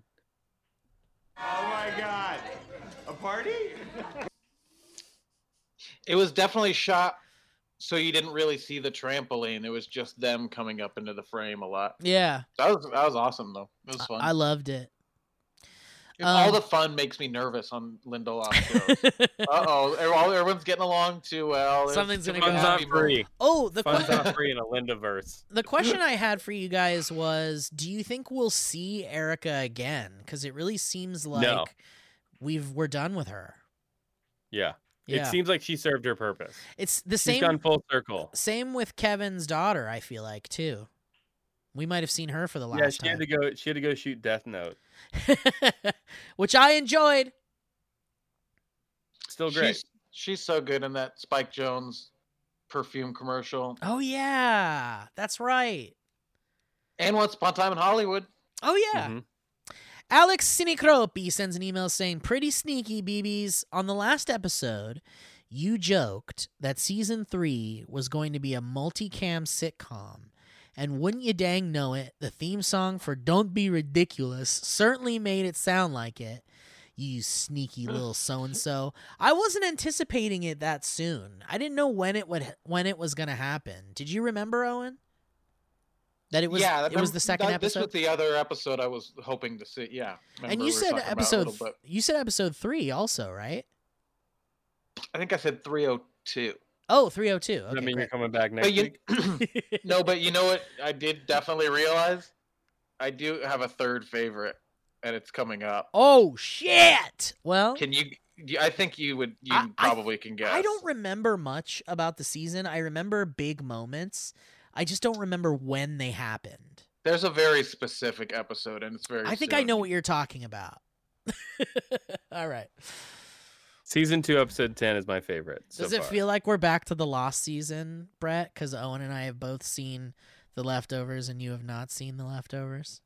Yeah, every time you say shit, every time you give a little like, no, that's interesting. I'm like, no, that's whatever I said is a big deal. Anyway, I apologize for my friend Eli, who is the too long born honking boy whose email couldn't be read for its length. He's trying. I don't like this commiseration, okay? Also, can you say hi to my big brother James Cine Cropey? Just hi. He loves you guys and wants to write in, but doesn't quite know how to internet. Sound clip, John to Nora and Kevin. Good morning. Oh, there was a good morning. Damn. I wasn't even listening for good mornings. Dude, I'll go get it. We'll have it next week. Okay, all right. Hashtag Brett, yes. Hashtag Alana, definitely. Hashtag Steve. Brett, what are you drinking over there? It looks kind of like something familiar. Is it what? Expensive Scotch whiskey? Expensive Scotch whiskey. The more we drink McHutchinson's, I can't say it. McHutchinson's, the happier we'll be. It's Talisker. Please sponsor the show. Wait, what? Guys, this can't be the real Dan of Dan's Thoughts, but it's interesting because it says Daniel Lucas and it says Dan's Thoughts, but I have a big giant warning in the email that says, be careful with this message. Daniel Lucas has never sent you messages using this email address. So even my Gmail says, this isn't the Daniel Lucas that normally emails First Time Show. But it says, hi, boys, it's me, Daniel, from Danny's Thoughts. Anyways, let's cut right to the chase. I love the air of mystery. I haven't been participating in the First Time Show. Why, you may ask? Because I found God, Steven. I've spent all my time praying like a motherfucker. As a result, there isn't time for shows about boys going bye-bye. Anyway, see ya, Dan. I don't think that's Dan, but I enjoyed it. Can you play Well, Dan? listen, the real Dan has to step up and clear his name. Yeah, legit. Well, of course, no, don't be ridiculous. You, Jerry, sends an email saying, Justin Theroux's Bulge. I'm back from the lost days. Finally started rewatching The Leftovers this Monday while respecting the format, of course. I'm binging through the episodes and the podcasts to catch up with you guys before you finish Season 3. Just started Season 2, and I absolutely love The Leftovers and your podcast. I'm slowly falling in love with Alana. I fell in love with Steve many years ago. And hashtag Brett, yes. P.S. Steve, can you never please play The Dog Barks ever again? Please and thank you. Why? Apparently, dogs are taking on human form. Oh, I see. That's why. That's why. Infiltrating the highest levels of our government. Ah, okay. I get it. Yeah. It's fair. O'Sheen, my captain. O'Sheen sends an email saying, The Garveys, a multi-camera sitcom, episodes 1 and 2. Hey, boys and girls, what's going on? I'm ashamed to admit it, but I am illegally downloading this show every week. Oh, man. Jackpot. Oh, shit. We got a player here. The show is just... He's in a different country. The laws are different. The show just isn't available for me in Ireland, you see. The reason I bring this up is the version of the episode I got on the internet seems to be glitched somehow. Instead of the dark, depressing show I normally see, this week I downloaded a whimsical sitcom. Here's a clip for reference. If any of you boys could help me get this show back to the depressing tone I yearn for, please let me know. Thank you. I think this means you're saying his name correctly now. Oh, because he's not sending didn't us send the corrections. pronunciation guide. All right, let's listen to what. I guess this is the version of the episode he got of the leftovers he found. What were you guys talking about out on the porch? Your penises?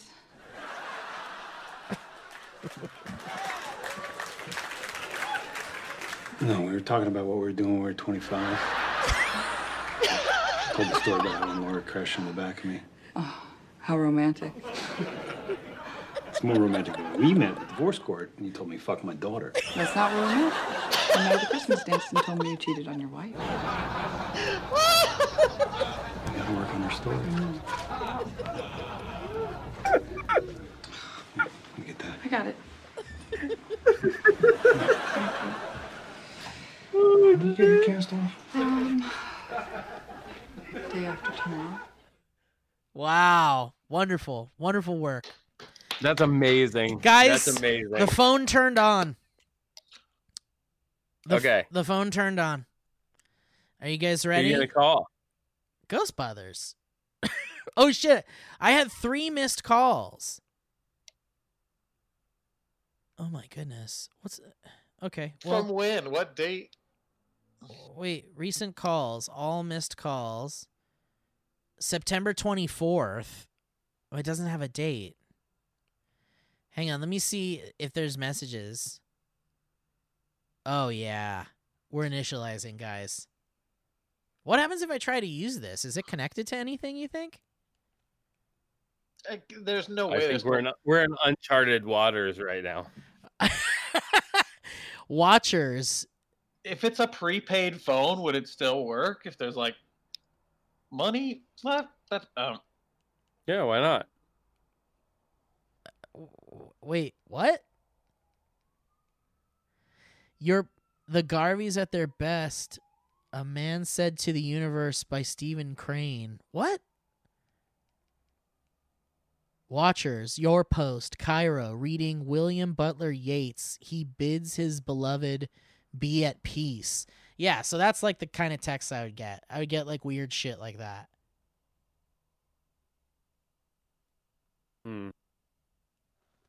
Interesting. Oh, I got one new message. Today? AT&T free message. Need to refill? Go to myprepaidrefill.com. there it is. Well, there it is. Another mystery solved. We're just solving mysteries all over the place. John King sends an email saying, Wu-Tang forever.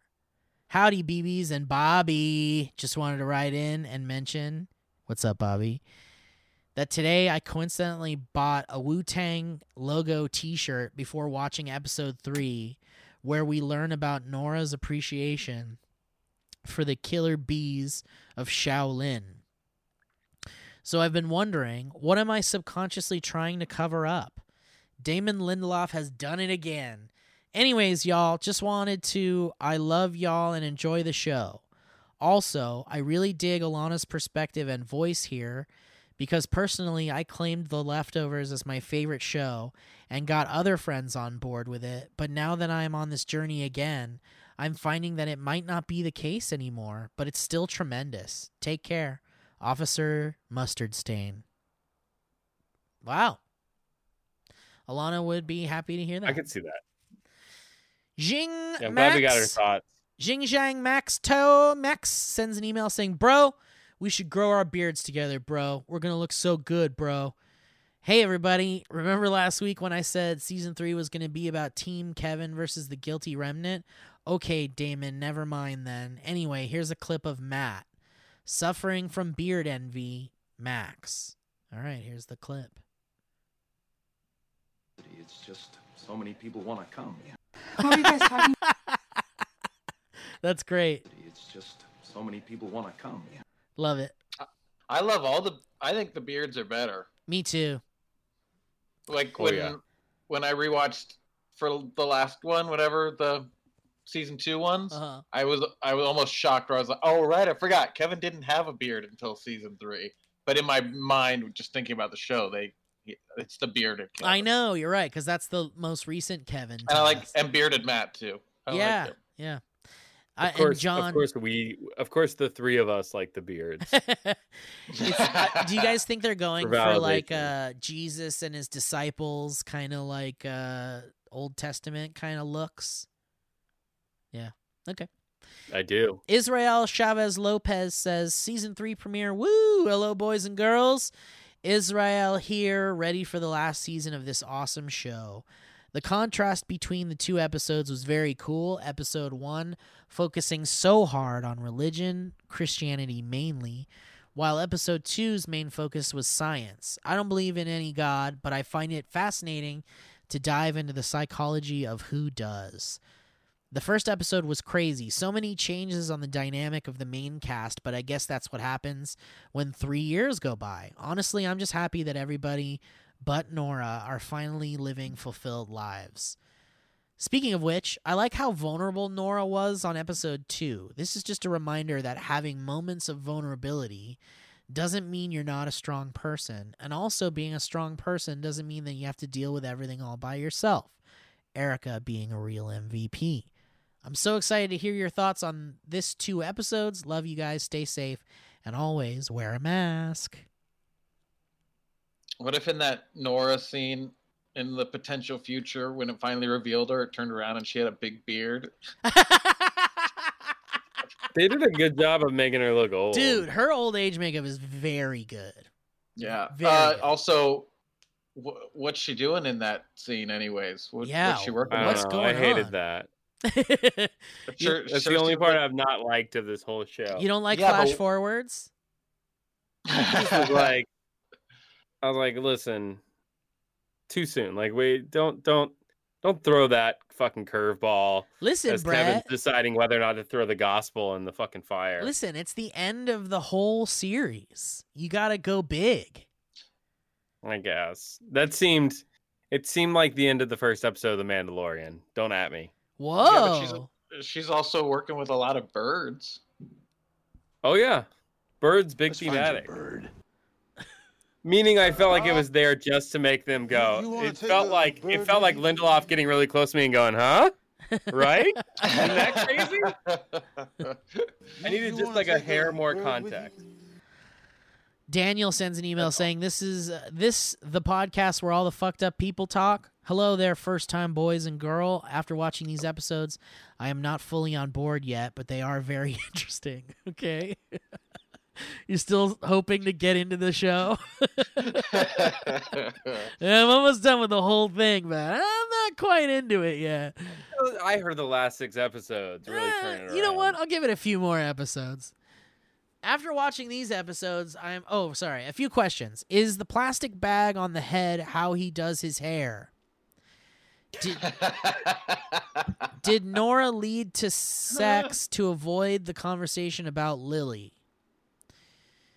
Also, has Brett directed a sex scene? What's the process like? Yes, it's awful. It's super uncomfortable. Brett, why'd you cut out the sex scene between me and the monster from Frankenstein MD? That was a lovely shoot day. PBS cut it out. I didn't have a choice. Oh, that makes sense.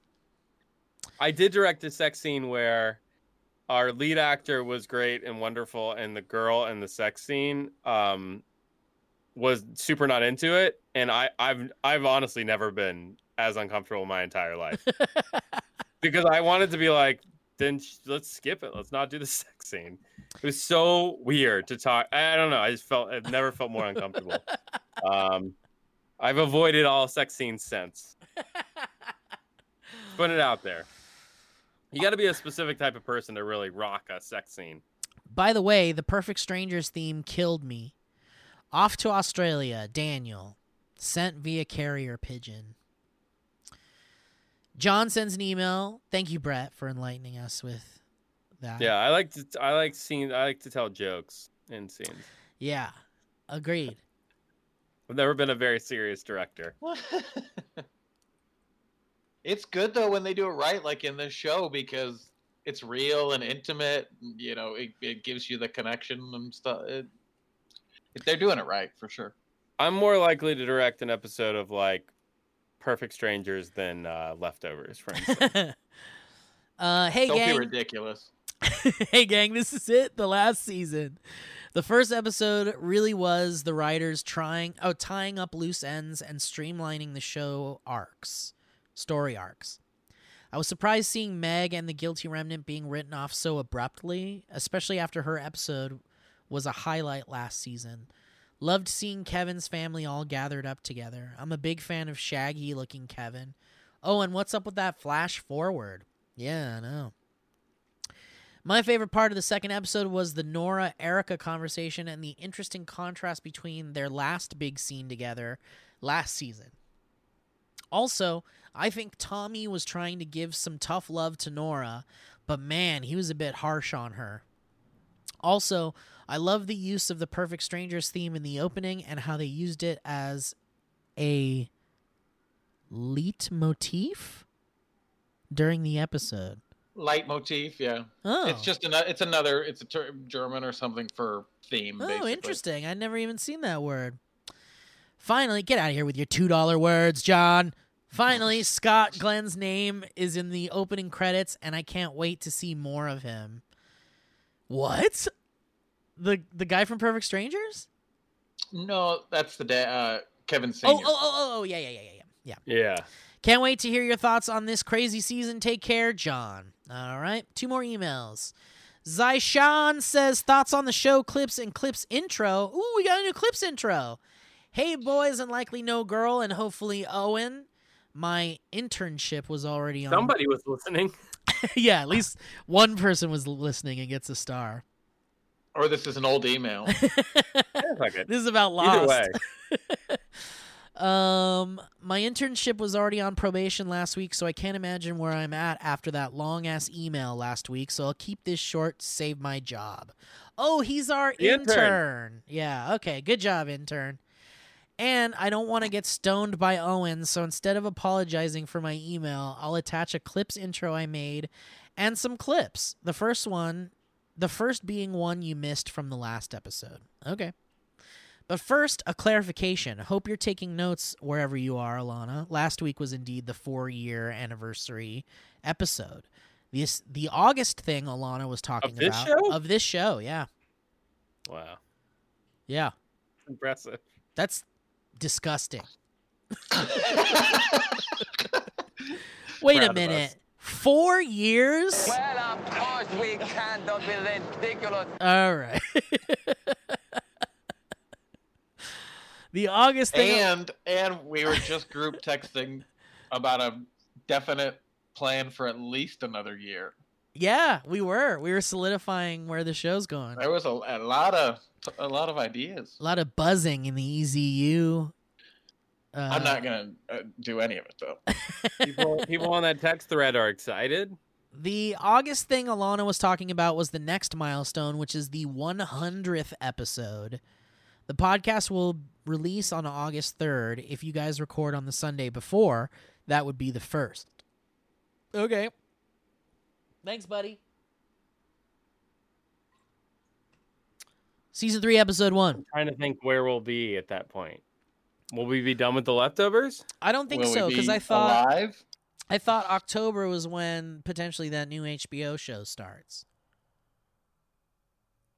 That's when it ends. Oh, that's when it ends? Oh shit. Okay, so we'll be into that show then. Or we've only got 3 more weeks of leftovers. And this is December, right? Our intern says season 3, episode 1, permanent OT. Looks like Miracle isn't defunding the police. The Leftovers is ahead of its time when Nora says, let's talk about the D word. I think they have the best version of they have the kind of police that we would like to have. Yes, exactly. Kevin has gone full season 1 Saeed. The reason why he was so insistent on 6 o'clock was because he had a stand-up set before. Oh, because he was doing his story and everyone was laughing about, yeah. Shit, we need some Seinfeld music. Oh my god. Oh, perhaps you'd like some shoes from this suitcase I found. Remember his dumb jokes? I have no need for them personally. Yeah, I have no need for them. I these high heel slippers. I have no need for them. I forgot. Dude, I can't wait to watch it with Alana because we're just gonna laugh at all that stupid shit. I feel like there were so many clips from Lost left on the table. You really think so? You really think so? Yeah. We really cleaned up. We cleaned up. There was the a few place. times I watched episodes. I have a better system now for pulling them. I like your system a lot. I think it's good. Okay, good. Yeah, Brett's been killing it. Yeah, you're killing it. Let's see. Clip master. I think Jill saying "you'll never see me again" was literal and a fourth wall break. It really felt like they were cleaning house this episode and getting rid of Mary, Dean, and Jill. And Erica. Except that might have been the next episode. It was the next episode. One written copy? What the fuck, Matt? Back your shit up. I bet Michael thought, okay, boomer, when Matt told him that and scanned the whole book. That gave me such anxiety. Especially when he was going to, like, burn it. Stop it. Stop that shit. Come on. It was funny. Somebody was like, go to Kinko's. And I'm like, yeah. Oh, yeah, Nora said that. Immediately. Absolutely fantastic episode with a mind-breaking ending. The reveal that Matt was writing a book about Kevin with the subsequent fallout and John's delusion was absolutely amazing. Season 3, Episode 2, Everything That Matters is up there in the cloud, right? Foreshadowing about the book. Didn't think anything would have topped Kevin singing karaoke in Purgatory, but Nora and Erica jumping on the trampoline over Wu-Tang Clan sure came close. And holy fuck, Regina King's thighs. All right, intern. Which Wu-Tang Clan song was it? I don't know. I bet it says it here. Hang on, let's see. Don't you dare look it up. It wasn't one I like immediately recognized. It is. Oh my god, I got some really fun info here. Well, hurry up. Owen's got to go to bed.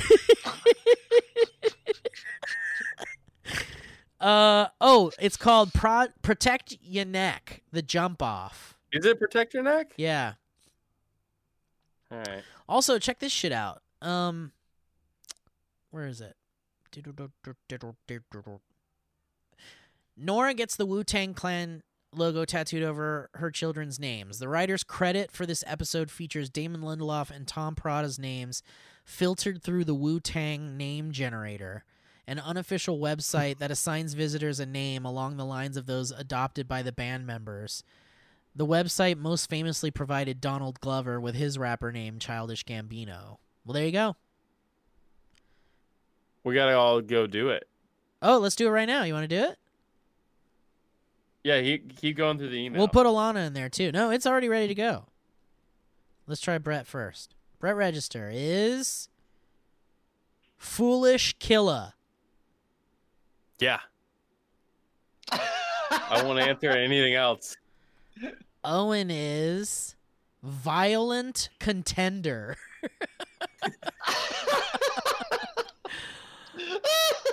Alana's is Fearless Commander. That's great. That's a great name. She's the leader of the group. And mine is Arrogant Madman. Well, wow. Of course it is. Don't be ridiculous. Fuck, I love it so much. It's a fun show. We've been doing it for 4 years. Guys. Nora and Kevin's reaction. I love how we've been doing it for 4 years, and it feels still so disjointed and broken and not finished. Yeah. Like we haven't found our stride yet. It took us 4 years to get there, to realize that's the format. I've never stumbled through something I've been working on for so long before. Like this would be like sitting down to shoot like the 1000th episode of Table Talk and being like, how do we do this show again? Yes, exactly. Shit, how do we end it? Why is there such a lull right now? How do you want to do it today? Right. Why didn't anybody talk for 3 seconds a minute ago? All right. Nora and Kevin's reactions were hilarious. Brett, how do you think your wife would react to you doing that? Steve, how about Alana? Oh, what would happen if Jamie walked in on you with the bag over your head? That's awful. She would have I would like run away because she would have too many questions. Yeah, you'd have to escape. It would be questions for the rest of our life. Yeah. And it would always be like, if there's like a bag at a party or something, she would look at me and be like, just like, just stay away from the bag. Because and I'm like, it's just one time.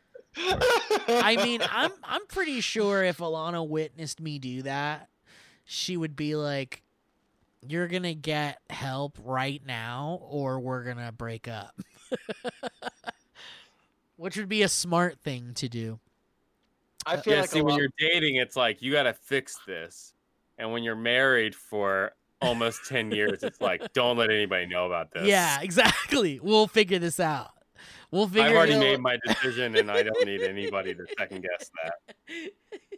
I feel like Alana would be sympathetic and just be like, let's just make sure there's like a way that you're doing this safely if this is something you need to do. She'd be like, as long as you take these supplements before you do it, you'll be all right. Nora is saying she is happy after breaking her own arm, and Kevin is saying he's happy after suffocating himself to feel something.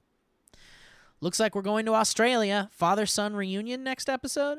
So I guess every episode this season is going to have an insane ending. It seemed like the present day based on the newscast in the beginning. So how did the ladies know about Kevin and Matt's book? Which is presumably what she was quoting. Season 3 is shaping up to be amazing so far. Enjoy the clips below. All right, we got a new clips intro, and we got some new clips. I'm ready. So let me get them. All right, what do you guys want to hear first, the clips or the new clips intro? The intro, and then we'll play the clip. All right, here's the new clips intro.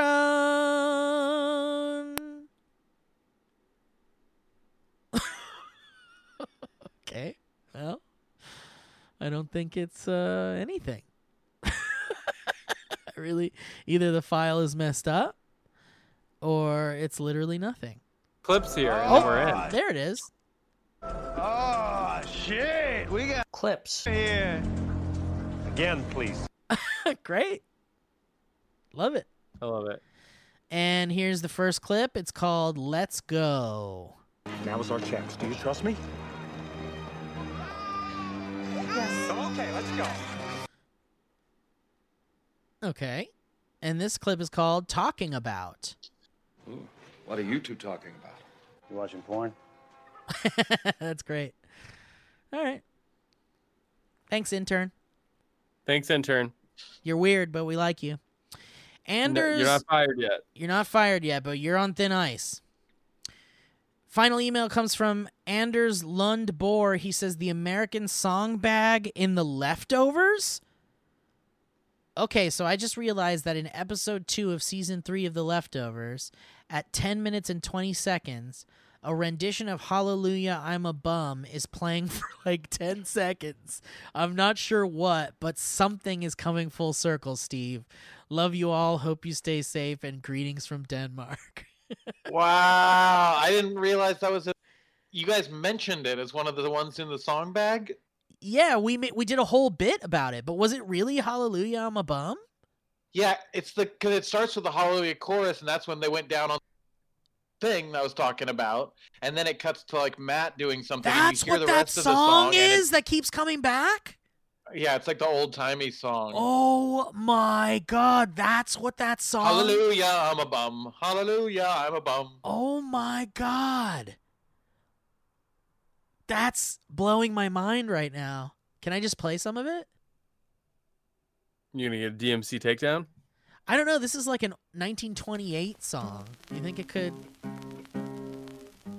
Well, this isn't it, though. But this is just a version of it. Rejoice and be glad, for the springtime has come.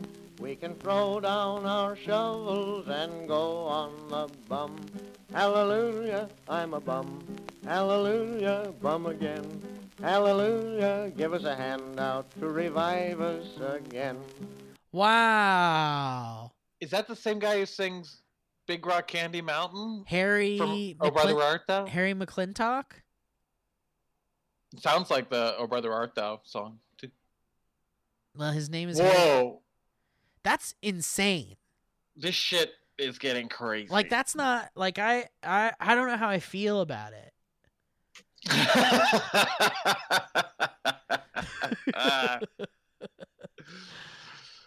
Shit. That's That's so crazy. crazy. That's really crazy. Oh, bums of the earth. Well, all right. Cool. I don't have to think about that for an hour after we're done. Well, that was the last email. So thank you, Anders, for that last email. And thank you all for sending in your emails. And of course, if you'd like to send in your email to contribute to the show, the program in any way, you can send them to thefirstimeshow@gmail.com. What'd you guys think? You ready for more? Owen, are you going to keep watching, or are you just, you'll watch if you come back on or something? Why don't you just keep coming on, Owen, and stop being a fucking bum? Yeah, you should just come on for the rest of the season. I feel like this show is so much about like honesty and truth telling and confessions and things. So we'll see you next week. Good luck, don't get sleepy.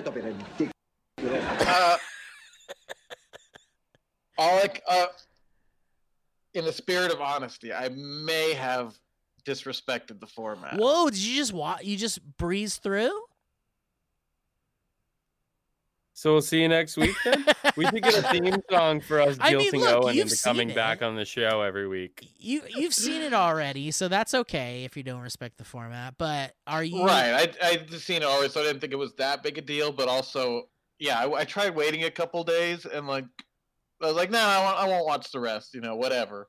And I just kept thinking about it for a couple of days, and I was like, God, I know, damn it, because I knew what was coming, and I wanted to like, holy shit, man. You know what's great though? What? It's one of those. It's like how I want every movie and show to be, where it just transports you into its world. Yeah. And when you come out of it at the end of an episode or whatever, your brain's still like, you walk outside and you feel like you're still in that kind of place, or Yeah. it's in your brain that Yeah. way. I love that. It's magical. How does it feel finishing it, having watched Watchmen and stuff? Does it feel like it was really a precursor to the amazing shit he was going to do with Watchmen, pretty much? I would think this was like peak Lindelof, and I certainly did before Watchmen, but now it's like, I know, it's Watchmen's like so good. Yeah, and then Watchmen's like, I mean, so all right, don't say anything else because now you're building my expectations up too high. Okay, all right. It's Well, unreasonable. listen, Owen, since you've seen the rest, you should consider hopping on for the rest of the episodes if you'd like. It'd be fun to have you. Yeah, we'll see. The problem is I'm lucky to have work, but Jesus Christ, I got work. You're a busy boy, yeah. Brett, how do you feel, man? You ready for what are your predictions moving forward from these episodes? Where do you think we're going to Australia? Do you think that's where we're going to be for the rest of the season? I think we're probably going to wrap it up in Australia. I think we're going to leave Jarden, and that's going to be where the show is. Are you excited about that? Yeah. Any theories? What do you think is going to happen with this book of Kevin? I think it's going to get out there. You think it's going to be a problem? Do you think people are going to start to, there's going to be like a Kevin religion?